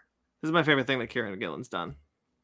Yeah, it's definitely, he's written like, I think almost nothing but good stuff, but this definitely is like, oh, this is like the good shit. Mm-hmm. I really enjoyed Die, but I liked this a lot more. Yeah. All right. If there's anything else, good book. Ryan, it's me. It's your book club next week. Hey guys, guess what? There's a current Marvel television show called Moon Knight happening. So I was like, what Moon Knight comic do I want us to check out? And I don't want to pick any of the modern stuff because, like, one, most of us have read it, and two, that's what literally everyone else is currently reading. So I want to pick something a little obscure, but I didn't want to go all the way back to the 80s because that's like before Mark got like really introspective and D.A.D. was kind of like, I'm a mercenary man. So I found a comic I haven't read yet. And that's not something that happens with Moon Knight. And this is a series I didn't even know existed. It came out in 2010, and it's by Greg Hurwitz and Jerome Pena, and art and colors by Dan Brown. It is Vengeance of the Moon Knight. Volume 1, Shock and Awe. This takes place during the Heroic Age, during Norman Osborn's in charge of Hammer and S.H.I.E.L.D. That's my favorite period of Marvel. And I haven't read this Moon Knight comic. So I'm hella excited. Here's the thing, real quick, guys. It's a 10-issue series because it got canceled. Would you guys be willing to read all 10 issues? Because, like, I'm going to read the next 4. You can say no. I'll read the first 6. That's fine. How about let's try. Do 6 for sure. I'm going to read all 10 because it's only 4 more. There's a lot going on right now. But I will try. I get it. I understand. I think what we'll do is... Volume 2 is only 4 issues. When we'll attempt, but with the when we get to the episode, we'll see who read up to what. I will read all 10, and then we'll talk about the first 6. How about that? That's it. That's Vengeance of the Moon Knight. Yep. He really try and do it if you can. I'm not expecting you guys to, so don't worry. I will do my best to read all 10. All right. That'll do it. I think, right? Hello. Hi. You good? Cool. We got it. I got to go to bed. Next week we are not talking about Fantastic Beasts, Crimes of Dumbledore. No, that's not it. No, we are not talking about that. Instead, we are going to be talking about Everything, Everywhere, All at Once. Yeah. It is wide. We all should be able to see it now in our respective towns. And then after that, we go see Sonic the Hedgehog 2 again. I'm so excited, guys. I'm so excited we finally get to see this movie. Yeah, the hype is too real. Like, it's like they're saying, like, man, it's like the next Matrix. And I'm like, you can't tell me that. It's like, don't tease me, man. Yeah. Yeah, I'm very excited. So cannot wait. All right, that'll do it. Thank you to everyone who watches the thing. That's later. Sorry. If you like this video, subscribe to our channel. You can check out all sorts of things on this channel, such as our Fake Nerds Watch series, which we are doing Moon Knight. We'll probably, the next episode that comes out will be like 2 and 3. We're busy right now. These guys are moving. Like, I'm sad. You know. I mean, I'm also sad, Brandon. I have multitudes. No, I know. Okay. I didn't say you weren't sad. No, I know. Just like, I'm also moving, but also other things. It's sad that we're moving. Oh, I'm just depressed. I thought, sorry. No, I said that you guys are moving. Oh, I'm sorry. I didn't make that clear. No, I got you. I'm also sad that I'm moving. So yeah. So things are busy. So probably 2 and 3 will be the next episode. I really want to talk about Moon Knight with you guys too. Yeah. Star Trek Picard is the other series going on over on Fake Nerds Watch. That's got a couple more episodes. I'm hoping to get that 6th episode out this week. We'll see if that happens. It's busy time right now. Tax season. Scariest time of the year, am I right? No. Basement Arcade is another show we do. Sometimes an episode of Mortal Kombat X is supposed to come out. That sounded way saucier than I wanted it to. I'm so sorry. It's okay. You No, don't ever release another one ever again. Oh, I hate that. I hate me for that. You just canceled that show, Brandon. Good. Don't cancel Basement Arcade. That's one of my babies. You're right. We'll cancel the other baby. Basement Arcade pause menu is canceled. Sorry, Ben. It's Mortal Kombat or which one, Ben? Some's canceled. It's Basement Arcade or pause menu. And they're both just going to say BA on the thing, and you're just going to have to pick one, whatever one that is. Anyway, those two shows are not canceled. But they are on our channel, so check out all sorts of cool stuff. Fake Nerd Book Club and Animation Station as well. All of those can be found in the description. Sorry, all of those can be found on this channel. Again, like this video, subscribe to our channel. Conversation Season 2 is in production. Got a lot going on in my life, so it's taking a little slow, but I'm hoping June. So, check out some of our masks. We've got some Crafted by Z masks you can still check out. I'm probably going to say that until we figure out what else to do with them. I think we're probably going to maybe try bookmarks or things like that. But we still got the fabric for masks, so if you want a Fake Nerd Podcast mask, go ahead. I like a Fake Nerd bookmark. That sounds like a good idea. Well, stay tuned. Of course, get subscribed to our Patreon or our TeePublic. You can buy stuff on our TeePublic should you want to support us financially. We would greatly appreciate it. Lots of cool merchandise on our TeePublic. You can find all these links on our website at fakenerdpodcast.com. Everything is there. You can check out all the shows, check out our things. Those are all linked below in the description. Check those out. Thank you to everyone who listens. Thank you to everyone who watches the live stream. We had a couple people in the live stream tonight. That was really cool. Thank you to people who watch the rewind. We really appreciate all of your support. Thank you. Thank you to Jimmy Bellucci for doing all the music you heard here tonight and all the music you hear on our shows. You can find him at Jeremy Bellucci Keyboards. You can find his podcast, Suburban Proctologist, at Facebook.com/Suburban Proctologist Official or Instagram at Subrock Podcast. Of course, you can find it on iTunes. Thank you to Mike Matola, TikTok sensation Mike Matola. He's on TikTok and Instagram. You can check him out at Mike Matola. He did our logo. He did 3 of our logos for us and a few collaborations and hopefully more soon. You're welcome, Grayson. Thanks, Grayson. You said thanks for the stream on chat. You're welcome. Yeah. And Mag's not in the chat anymore, but good night, Mag. Yeah, it feels weird not to say that. I think he did say he had to pop in he was in for a short break. So, anyways, this is not a short break show. Anyways, thank you for popping in, Mag, and once again, thank you to everyone else who popped in. Greatly appreciate it. Yeah. Subscribe. Find us on Twitter, Instagram, and Facebook, all at Fake Nerd Podcast, fakenerdguys@gmail.com. I am at BC McClure on Instagram and Twitter. You can also find me writing on Atomic Geekdom, my Revisiting the Infinity Saga series. You can find me writing for Screen Rant fairly regularly. About 4 or 5 articles go up a week. I also edit for Kaiju Ramen Weekly, Kaiju Ramen Magazine on their website. I should have some more pieces coming up. I'm really behind. I'll catch up. I hope. Ben? Man, you are a workhorse, buddy. Okay. You can find me on the internet at BenMagnet27 on Instagram, Twitter, and now TikTok. You can also find me writing for Fusion Gaming Magazine, Old School Gamer Magazine, and GoNintendo.com. And you can also find me streaming on Twitch Tuesday and Saturday mornings at 2 a.m. Pacific Standard Time at twitch.tv/BenMagnet27. There's Mag. There he is. He heard the name. The chosen one. Sparks. You can find me going fast at Sparks Witty on Instagram and Twitter, SPARKZ Witty. Don't go too fast. I'll miss you. I'll go too fast. Ryan. You can find me helping other lonely tarnished in Elden Ring until the day I die. Or killing them. Or killing them this week at DJ Tony Snark. Watch out. Watch out. Subscribe to us on iTunes, Stitcher, Google Play, TuneIn, Spotify, iHeartRadio, Amazon Music and Podcasts, and Pandora. Rate and review wherever you get us. Greatly appreciate it. Like this video. Subscribe to our channel. Until next time you see us, gotta go fast. Gotta go fast.